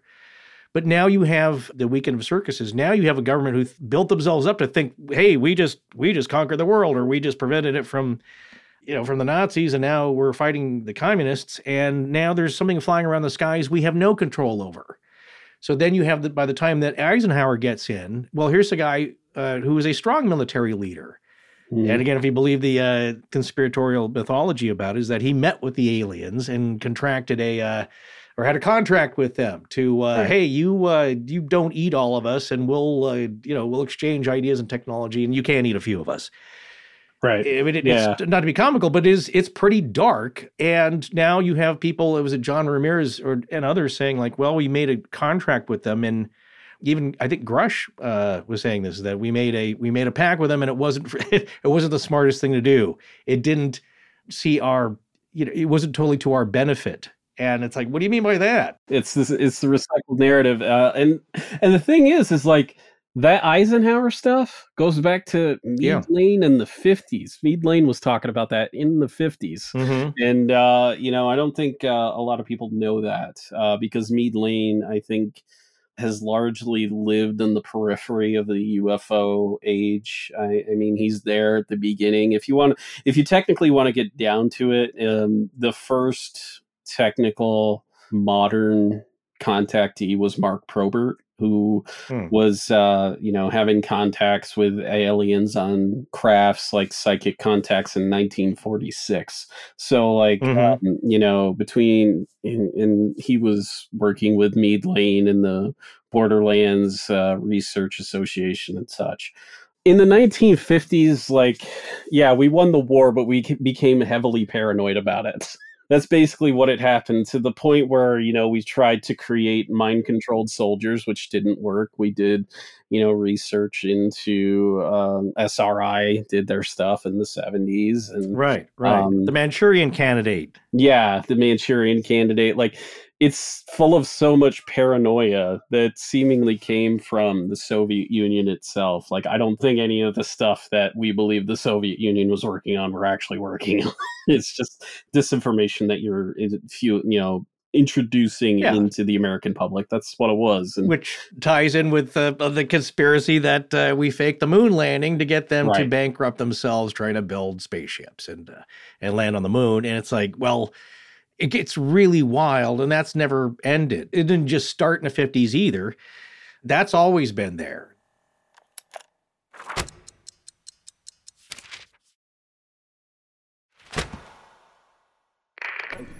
Hi, I'm Sam Mines, studio host of the Lehigh Valley Iron Pigs, and when I'm not talking baseball on the radio, I'm listening to Astonishing Legends.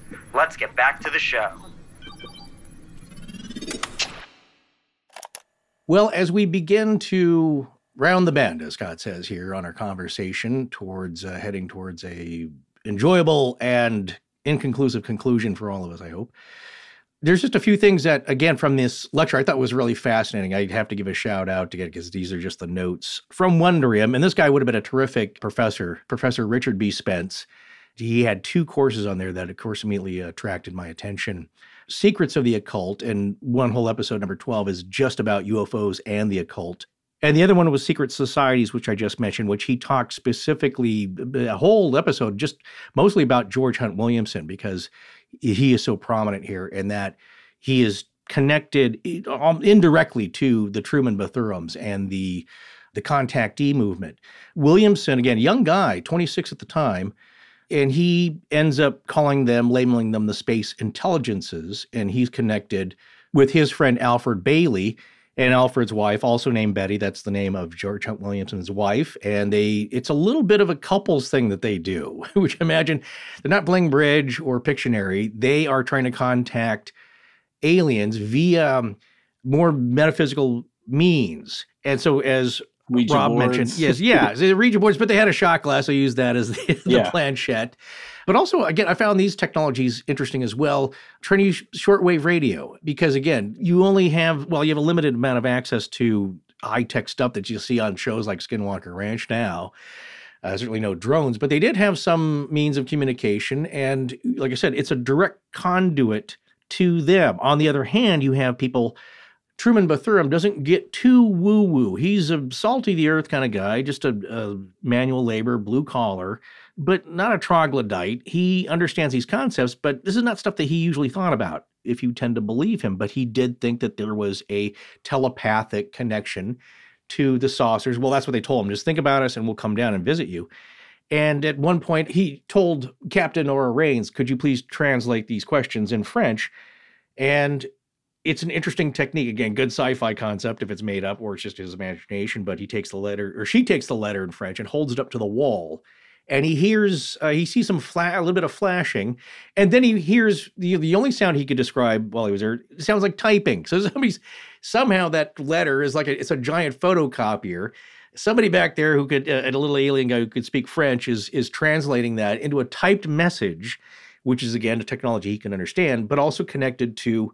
He just makes a comment that I think she read my thoughts about this, like what I wanted to happen. And I got thoughts from her about the technology they were using, that somehow there were 4 control stations on this craft. And perhaps these are something like the gravity amplifiers described by people like Bob Lazar, is that there are 4 stations. It could be under robotic control, or maybe something like AI, which he doesn't mention, but somehow robotic control, as he says.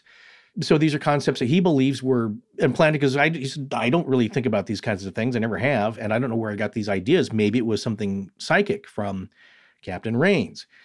Anyway, going back to the occult here, the golden age of flying saucers with the 4 Georges. So we have George Hunt Williamson, George Adamski, George King, George Van Tassel. What connects all these guys as well as their occult beliefs and practices.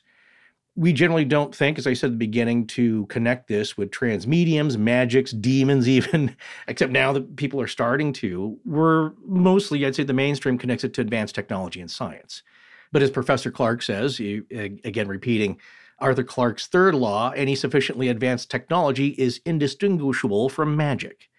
So even he's saying, there's a magic property to this, perhaps, or just the way in that it appears to us. There is no doubt that this phenomenon is real. And to seekers like Williamson, the only way to access all of this is through occultism. the only way to get at an answer is not through sensor data or machines.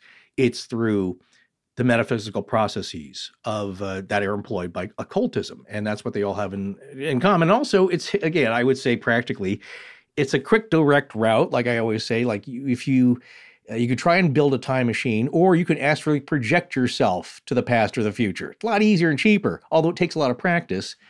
Better, easier than trying to build a time machine. And also, you're not going to get maybe embedded into the ship's steel of in the Philadelphia experiment.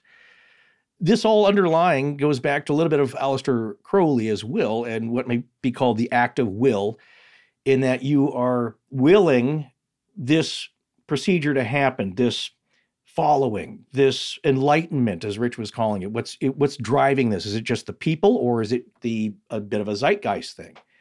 George Williamson, like a lot of these people, had an experience early on in their lives that affected them, like so many of these people. Like Orfeo Angelucci, I think, was sick. A lot of these people have an injury, something happens to them, it changes their mind. He claims to have had an out-of-body experience and a psychic experience in college. Williamson, he dabbled in spiritualism. And that's where he first started encountering things like the Ouija board and channeling. And he took inspiration from this book. I'm not sure if we mentioned it yet. I think Scott did. Oahspe, A New Bible, by John B. Newborough, written in the 1880s, that he claims was channeled by a spiritualist dentist, this Newborough. And he used a typewriter for automatic writing. So that's a little bit novel. And there you go. There we go. Rich has got it. Rich is holding it up. Rich has got it. There you go. It's man. Unity, Volume 1, Cosmon. It's a Cosmon Bible. I have a collection of Bibles that we're familiar with, and then others that we're not as familiar with. Right. That's OAHSPE is the name of the John Newborough New Bible. And there's a whole origin story that goes along with it. But basically, this was conceived through channeling. Newborough claimed that he was in contact with angelic ambassadors piloting starships, who he claimed came to Earth 80,000 years ago to initiate the spiritual and physical evolution of humans. And where are we hearing that now? Well, we're getting little bits of that coming to us on the internets and through a little bit what Bob Lazar said. And again, that narrative is that aliens, the Greys, this particular cult, sect, race, species, whatever you want to call them, seeded human beings that have visited us multiple times throughout the years to correct us on our course of idiocy and lunacy, apparently. And they're essentially our genetic overlords, manufacturing us for some purpose, either their own survival or to create a new kind of species and some kind of hybrid thing. That's a whole other ball of wax. Going on, though, getting back to Guy Ballard, his thing is basically, a rehash of Theosophical Society, Blavatsky latherings. But he had more than 1 million followers, the I Am movement, back in the 1930s. That's pretty impressive for back then. Oh, I'd like to make a recommendation. If for anybody that wants to learn about the I Am cult, there is a great video that my friend Emily Louise did. She has a great YouTube channel called Weird Reads with Emily Louise. And she did one that is called, The Cult of I Am. It's an hour and a half long if you really want to know like how intense it really got, because Guy Ballard, if you listen to Guy Ballard's recordings of him, he sounds like the priests you hear at the pulpit on Sunday mornings on TV. Like he has that kind of fire in him. And they're Dudley Pelley, as he was associated with them, ran for president in 1936, believing that he could beat FDR and such. But like one of the overall beliefs of the I Am cult was they wanted to overthrow the government. Yeah. So, well, right. Yeah. Right. The video in question is called The Cult of I Am, The Wild Story of Guy and Edna Ballard's New Age Religious Movement. It's really good. It's really well researched. Is it not so? I think a lot of people tend to think of the 1950s as pretty, Ozzie and Harriet, Leave It to Beaver, mild-mannered. This got pretty wild. And going back to 1946, I mentioned this a little bit in part 1, because it's so juicy and salacious. So John Whiteside Parsons, He went by Jack. He was a follower of Crowley, Aleister Crowley, and also connected to L. Ron Hubbard, more sci-fi with alien overtones. Parsons at that time, along with Hubbard, I believe, you could read more about that story in City of Quartz, Mike Davis. Fantastic book. But he goes on to, as the story goes, Parsons tried to incarnate the goddess Babylon, the Scarlet Woman of Revelation, and that's about the time that he met Marjorie Cameron. And as we talked about part one, some believe that Parsons may have opened a portal and flying saucers and demonic entities controlling them all flew through. This is also connected to the Collins elite, which we talked about in part one, concluding these are high-ranking military officials, maybe like the Millennium Group, who think that demonic entities are somehow connected with this. Parson dies in 1952 of June 1952 in mysterious explosion. That year, Washington, D.C., again, 1952. Marjorie Cameron interprets this as this flap this is somehow kind of acknowledgement of her friend Parsons' death. She then becomes friends with George Van Tassel. And it's all around the same time with Williamson, Adamski, Van Tassel. They all start to channel space intelligences. Here's a little thing that we had not mentioned before that is mentioned in the Professor Spence lecture. It goes back to 1917, back to Utah here. Salt Lake City newspapers report mysterious lights, strange airships. Some local men claim that they were builders of this craft that was spotted. And this is around the time of World War I. So again, we're talking about wartime paranoia. A lot of people thought this could be a German plot, the spaceship business here. Leon Bone was I know it sounds like a blues musician, but he was a local FBI agent, and he investigated the men who were willing to talk. Their leader was a local Freemason named John Van Valkenburg. And they tell Bone, Agent Bone, this wild story. Agent Bone probably sounds like an early World War II Fox Mulder. They talk about encountering this being out in the Nevada desert with various names. One of them, the Adept, the Fountainhead, the Superpower, the Old Man, or the Above One. Van Valkenburg claimed that the Adept lived in a giant stationary airship high above the Earth. He gave him a small spinning disc. Often there's a gift exchange, as we've seen with some of these stories, or a small device that operates the bigger device. Like Orfeo Angelucci had that piece of metal the size of a quarter. They put on the floor. It dissolves into the floor. The spaceship then turns on. And it's maybe a little bit of a power tide pod of sorts that runs the ship. Apparently, this ship could travel at 1,000 miles per hour at any altitude, was immune to weather. It didn't use fuel. This disc negated gravity.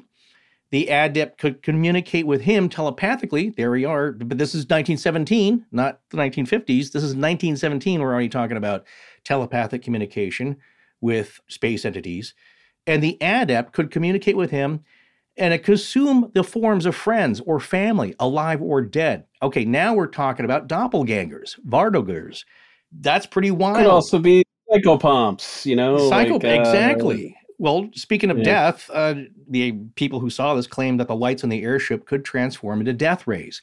It was at once a propulsion and a weapon, which is exactly what we're talking about nowadays with our reverse engineering. So then Bone decided to join this group. So Fox Mulder joins the wacky people, and this is pretty fascinating. I got nothing else going on except my FBI career, and found that this was mixed up with Mormonism back in the day. So that's a fascinating angle I will not get too far into. But getting back to Albert K. Bender in 1952, then we're talking now, he's located in Connecticut, or he's from Connecticut. And that's when the International Flying Saucer Bureau is founded, 1,500 members. And he said that he was going to reveal all. But of course, that's curtailed by the Men in Black suits, 3 of them, who told him that he was right about the nature of UFOs, but he couldn't say anything or else. And Bender, again, fascinated by the occult. In this lecture, somebody that we're connected to, Alan Greenfield, and the secret site for the UFOnauts. He's brought up several times in this lecture, in both of these lectures. And so we have a connection to him on Twitter, now X. But interesting guy, very interesting writing. So anyway, his ideas and his apparently research that focuses and connects the UFO contactee movement with the occult kind of reinforces these ideas. Adamski also calls these Men in Black the silencers. The intruders, negative space intelligences, that's what Williamson called them. The worst MIBs, Williamson claimed, were from the dying star system in Orion, and they wanted our natural resources and souls, which seems a little invasive. But getting back to the occult and perhaps the rising of the dead, these categories often describe them as looking like gaunt cadavers, reanimated corpses. Made me think, gotta throw in at least one more film reference here, Dark City. I don't know if you guys have watched that, but I thought it was pretty good. But it also hints at shapeshifters, getting back to Skinwalker Ranch and making that connection. Somehow they, if they can change your family and friends in 1917, they can change into other creatures and beings or just disappear completely. And in occult lore, quote, the black man, that's not referring to race, that's referring to the darker than dark, blacker than black shadow, or like the black monk of the medieval period. So it's like an avatar of the devil almost, and a demonic incarnation that pervades now UFO lore. And just this idea of like, well, what if the man in black showed up in a yellow suit or just something from the Steve Harvey collection, something lively, fun? No, it's got to look the same. It's got to be, it's like what priests wear, monks. There's a cartoon I found about that like a little while ago. It was published in, I think, one of Gray Barker's publications, and it was artwork done by Jean Duplantier, who worked a lot with Gray Barker and others in the field. And like, it's a comic of this man in black walking out of a clothing store with a new snazzy shirt, you know, basically saying, you know, it's time to change it up. Yeah. Come on. You know, let's change with the times at least, which they do. But if you look at Black Eyed Kids, it's like they're at least 70 years behind. It's like they can't get it together. We can't get the machine with the little wheels of the time machine here to really land or use our chronovisor to see what the fashions are like to really blend in. No, we're going to ask you about using your telegraph, and we're going to dress like 1920s farm kids. It doesn't line up. It can't somehow. They cannot make that connection, or maybe they just don't care. I think it's a little bit of both.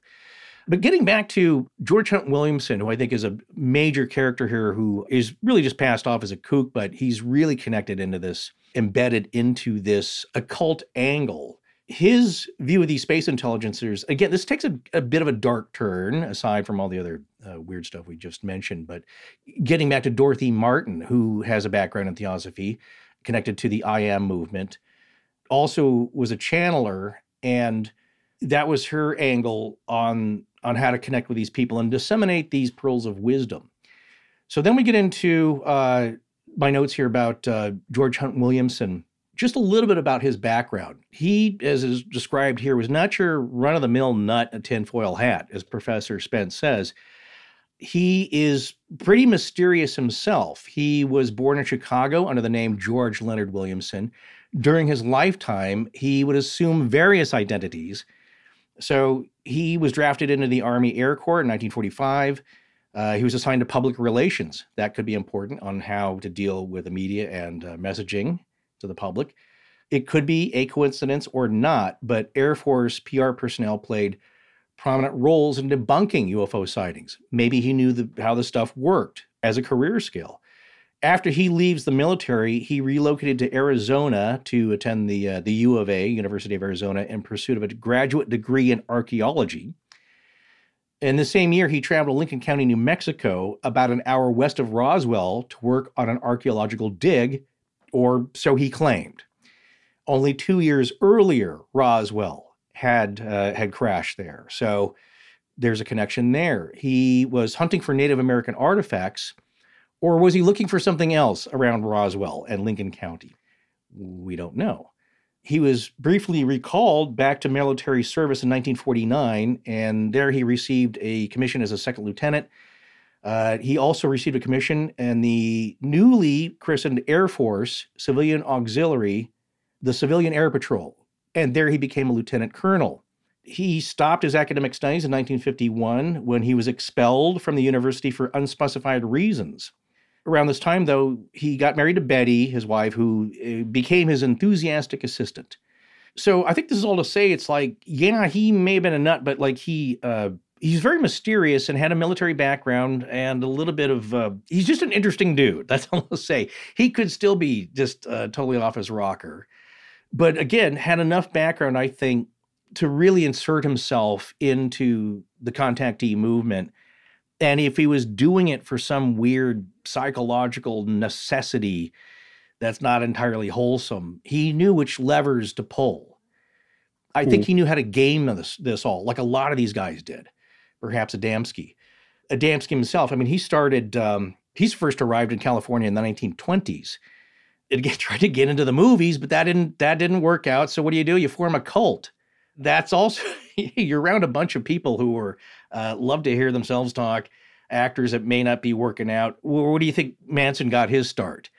Exactly in that same realm with music and actors and getting people who had moved out here for some kind of thing that maybe didn't work out, were looking for a movement to join, something they can now believe in. So in other words, Southern California is cult central in the United States. It is. Like, it's one of them. Pretty much. So many UFO cults have popped up here. So many cults in general have popped up in Southern California. There's just something about it that screams, cult. Well, I think this is probably a broader psychological thing, sociological thing, where you have a lot of people who move out, and look, it's a very tough business. It's like getting an acting gig, a VO gig. It's like winning the lottery every time. You got to do that every week to make a living. And it doesn't always work out, and people become disillusioned. So it's like, well, you're already here. Weather's nice. Got a cheap apartment with a couple of roommates. But you want to have a feeling that there is something bigger that called you out here if it's not going to be an acting career. Manly P. Hall, I don't think that he's so much of a charlatan, but he also tried an acting career, I think in the late 20s, early 30s. And he compiled a tremendous amount of esoteric knowledge at the age of 19 and 20. He did an amazing thing. Maybe he peaked then, but it wasn't really that he started a cult, but everybody was getting into metaphysics at this time, and you could just come up with a catchy name. Adamski came up with the Royal Order of Tibet, also known as the Temple of Scientific Philosophy. Well, which is really, as Professor Spence says here, kind of a thinly disguised ripoff of an older mystical school called the Theosophical Society. So again, you're blending Eastern Western mysticism. And what did this kind of lead to eventually? Perhaps the New Age movement. And so he would dispense with his wisdom, Adamski, for a modest fee.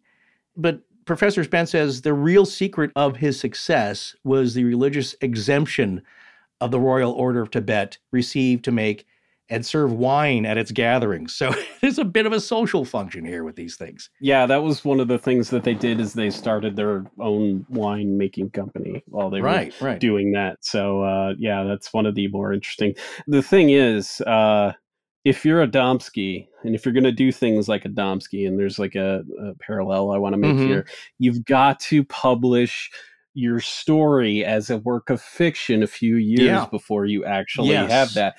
And I think what that mirrors is MJ12 and the Richard Doty stuff, because back in 2007, one thing that came forward, Barry Greenwood was crucial in uncovering this, but before the MJ12 documents were released, Richard Doty and Bill Moore went to Bob Pratt, who was working for the National Enquirer at the time, and they wanted him to write a novel essentially about Richard Doty, and all of what's in this novel is essentially what is in kind of it's part of the MJ12 documents. This thing was called the Pratt tapes, but it's a pretty good job mirroring what Adamski was kind of doing in the late 40s and early 50s.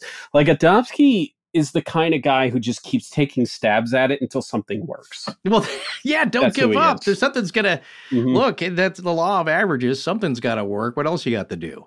And I think at this time, these people were in a position to be able to do that. I mean, Bethurum, he's got to get back to work. He doesn't have another gag.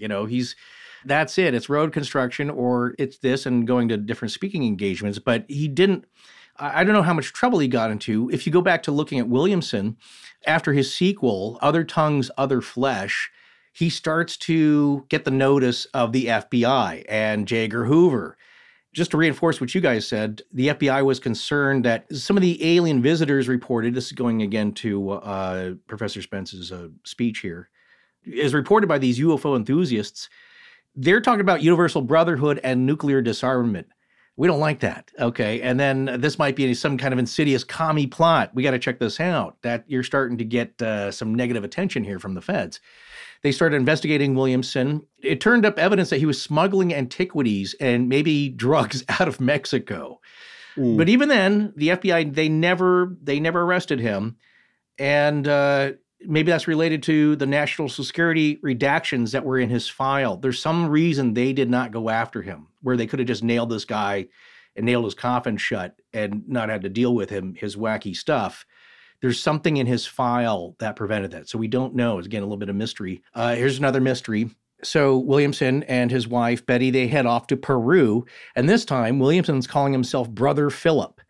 And he claims to represent an order called the Brotherhood of the Seven Rays, which is also, isn't that a nice retreat restaurant kind of thing, Rich, where a lot of weddings happen in Malibu? Into the Seventh Ray? Is that? Yes, I can't get a reservation. I know. Well, we're not showing metaphysical face, I think as the actors would say. Show face. I've mentioned this on the show before, but I have eaten there. And the one time I ate there, I saw John Delancey, who was a guy that played Q on Star Trek. So very cool. Maybe it is a secret location and he just zapped himself there or something. He was driving a Ferrari Daytona, by the way. Oh, nice. It's that Q money. Strikingly beautiful. Yeah, Ferrari.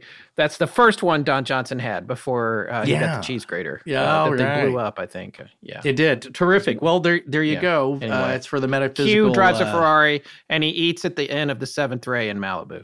A colliding of two different worlds, the metaphysical and the very sporty physical. In any case, yes, it's pretty hippy-dippy, which, again, is very LA to me. But what was going on here with Williamson? What are you doing in Peru with a different name? What's going on with all this? I guess there are some claims that he was running an esoteric monastery in the Andes. Hard to prove, but in a dark turn here, in 1958, Betty, his wife, dies of fever and malnutrition. And there was a rumor that she'd been pushed off a cliff. So who knows? More murder mystery here. Williamson, after this, starts calling himself Michel de Obrevnich, or Michel de Obrevnich Duwarnovich. I don't know why. This is in addition to claiming to be the Duke of Sumaja. He also purported to be the heir to the throne of Serbia. And as the lecturer says, that's about the half of it. Williamson also joins a bogus offshoots of the Knights of Malta, headquartered, not in Malta, but Chickasha, Pennsylvania. And I'm sure I'm mangling that name, but seems odd. I believe it's pronounced that's right. Chaucer. Exactly. But again, this is all connected, leading back. What does that group represent? Well, it's got some aging fascists in it and retired military and intelligence officers. You cannot escape it when you get into the more esoteric side of things. There are just Nazis everywhere. You can't escape it. Well, fascism is all over the place. You got the shirts, you got to do something with them. They're fancy, they're silvery. Wearing them to a Beyonce concert wouldn't happen for another 70 years. So you got form a club. A lot of people just want to belong to something. That's one of my bigger points here. It's just human nature. So now we're talking about the 1970s, though, and I'll make a connection here back to Truman, and then I promise to stop talking. Now moving forward to the 1970s, the golden era of hippies and cults and weirdness in Southern California. Williamson, now going by, Williamson or Dobrenovich, was consecrated as a bishop in the obscure American Orthodox Catholic Church, an outfit with more links to intelligence circles, again, very strangely, and getting back to now, I swore I looped this back to Bethurum a little bit, he relocates to Santa Barbara, California. And it is there he founds his own religious order called the Holy Apostolic Catholic Church, and he briefly marries a former B-movie actress. Now, to wrap up this whole lecture by Professor Spence, this is what was interesting is that he was a history graduate student at UC Santa Barbara, and he got to meet the former George Hunt Williamson. And Professor Spence caps us off, and I thought it was worth mentioning. And yes, I just read the entire lecture, but hopefully I thought it was interesting. The person, oh, look, I took these notes. I'm going to use them, okay? This took me a long time. Probably a whole day I was procrastinating, trying to research something else. But I finally, 5 years later, it comes in handy because all this stuff is somehow connected. Well, Professor Spence said the person who introduced them was a retired Air Force colonel, of all things. He says, quote, standing back and looking at the strange career of George Hunt Williamson, Spence can't help but suspect that he was a spy of some sort. The only question is, whose? It's such a weird thing. You look at these other conspiracy theories of people, Lee Harvey Oswald, perhaps, of like, how is he connected to the CIA, perhaps? How is he, there's just enough shadowiness that it raises a lot of questions.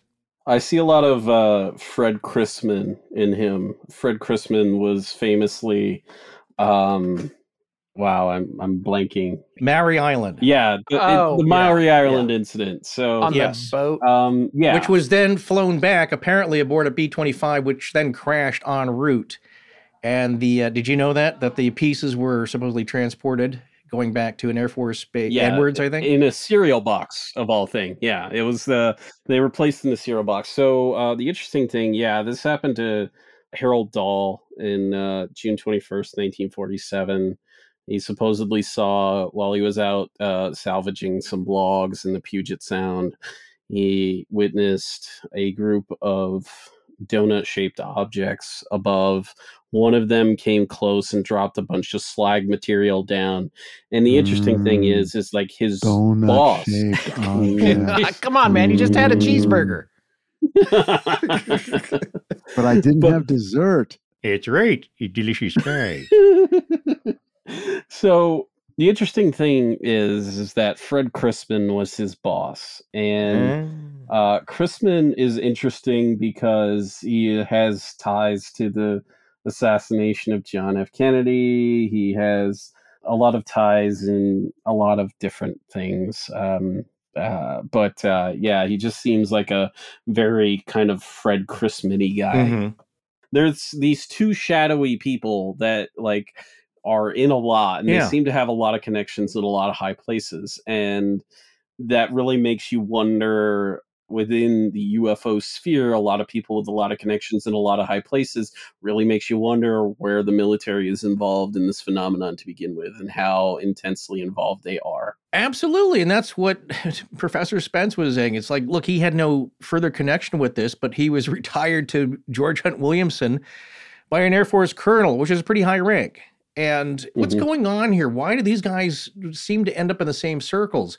Which is a little bit antithetical to Truman Bethurum's experience, where he's just a regular guy. He's, as he claims, or maybe he's lying about all this, he says, well, I don't know what really she's talking about. I'm talking about Captain Aura Raines, is that she can't be pumping me for information because I don't have any. I've never worked at a secret facility. Even if this guy was like, an employee of Wackenhut at some point, it's like, oh, you opened the door for this and that. Did you peek inside? Well, maybe you got some information. He's like, look, I'm basically a concrete plant operator, a mechanic. I understand some of this from the mechanical aspect of it because that's what he's interested in, but I have no other knowledge of this. And he asked her, why did you pick me? She's like, well, you're kind of close to the landing area. That's it. Maybe.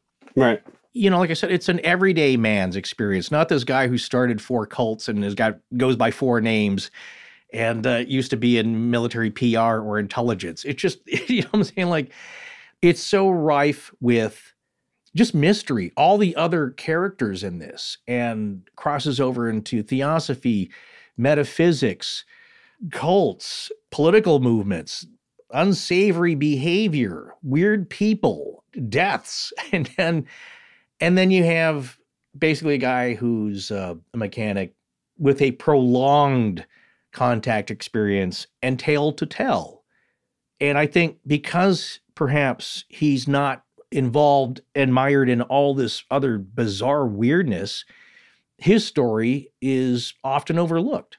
I certainly had never heard of him before we gifted Rich the book and that Scott found it. Yeah, it was gifted to me. Bookending this, we had a friend that gave it to you. you thought it'd be a good idea to give it to he stumbled across it in a bookstore here in Greensboro in North Carolina.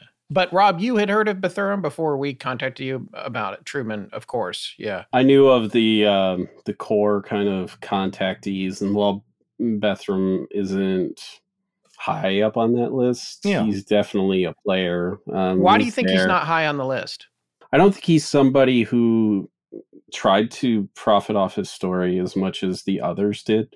He's which is kind of what Forrest was saying a minute ago. In a way, it's like, and that goes hand in hand with the whole 4 names and starting cults in different places and all that kind of stuff. It's like, oh, I'm going to make a living off this, you know. I mean, he had his own club, but it didn't. I'm trying to remember what the name of his club was, but it was something completely different. It was like the Secrets of Knowledge or something like that. It was But Rob, what did he do with the rest of his life? Was he just on a lecture circuit, or did he fade back into his own life and just continue with, doing his work for Wells Cargo? I think he just went back to doing what he was doing. I mean, he went to Giant Rock a lot of times. He, made a lot of appearances out there, but the vibe that I get is that he lived a pretty normal life. He divorced in 1956. And I don't remember if he remarried. I think he might have, but in like 1960, something like that. I think the thing about Truman is that he is the everyman. He is kind of the everyman that has a very strange experience. And I think he's on like the other side of that as to where the vibe of every other contactee that you get, if you listen to them go on and on and on about everything, is they have some kind of cosmic philosophy that they want to present to the world. Mm-hmm. And Truman didn't do that.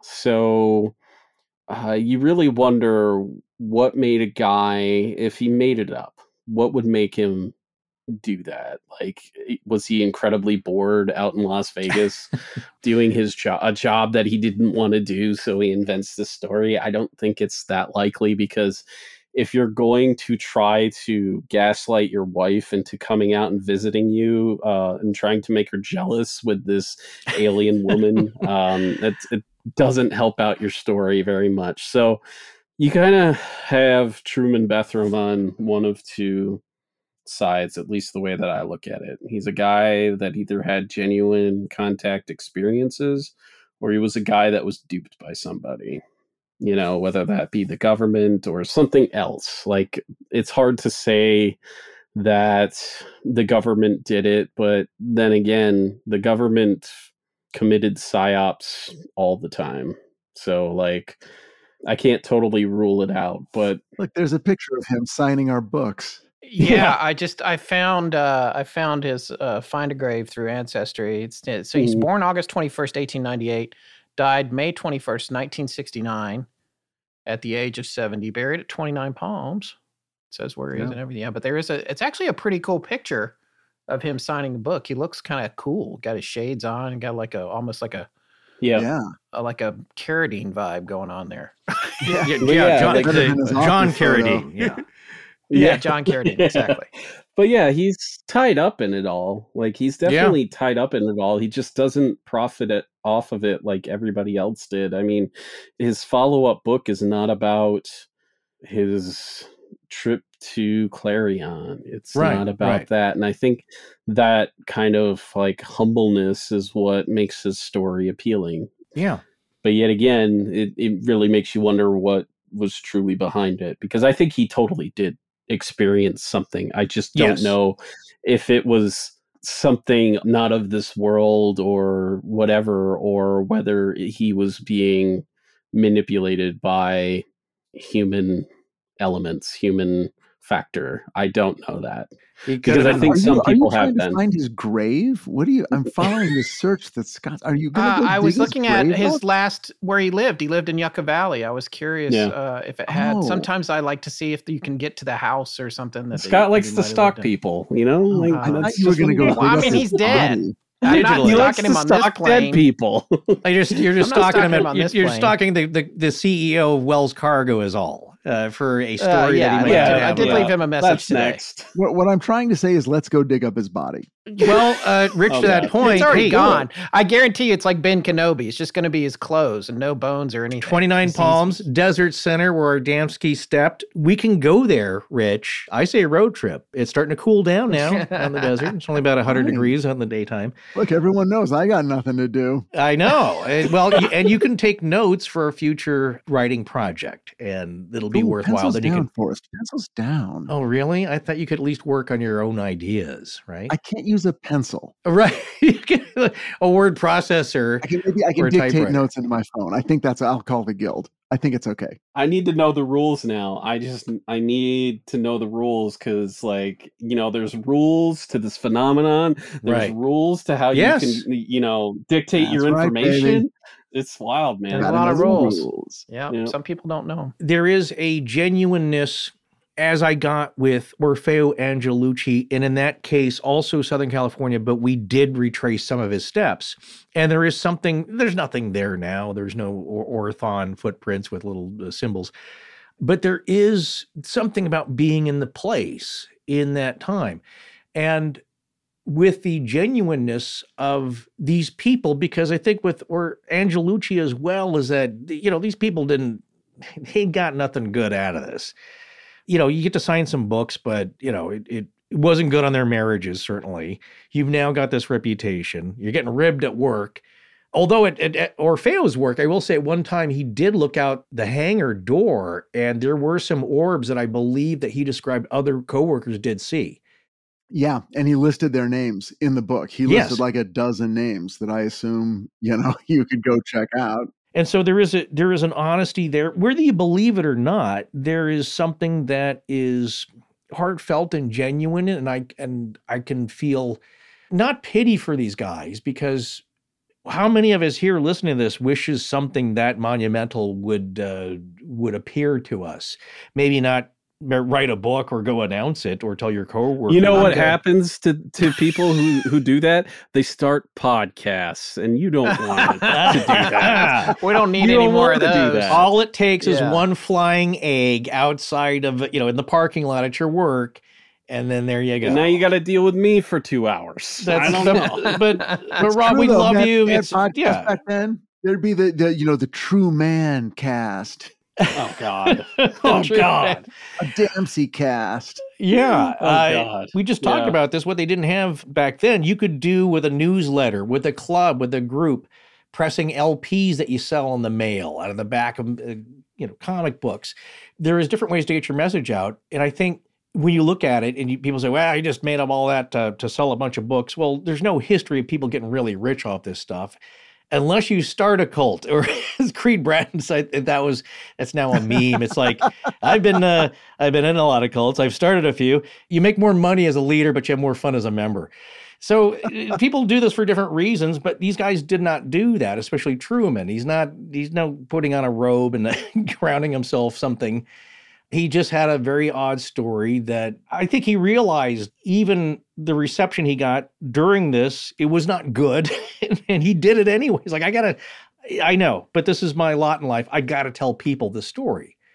He just thought it was too important. And it didn't keep on happening. It just stopped. And that's it.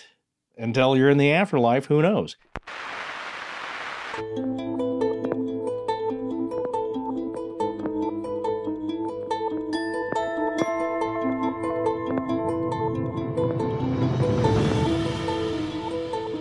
That's going to wrap up our series on Truman Bethurum's story aboard a flying saucer. We'll be releasing some of the older Patreon-exclusive junk drawers into the main feed during the first 2 weeks of October, and we'll be back on the 14th with Halloween listener stories.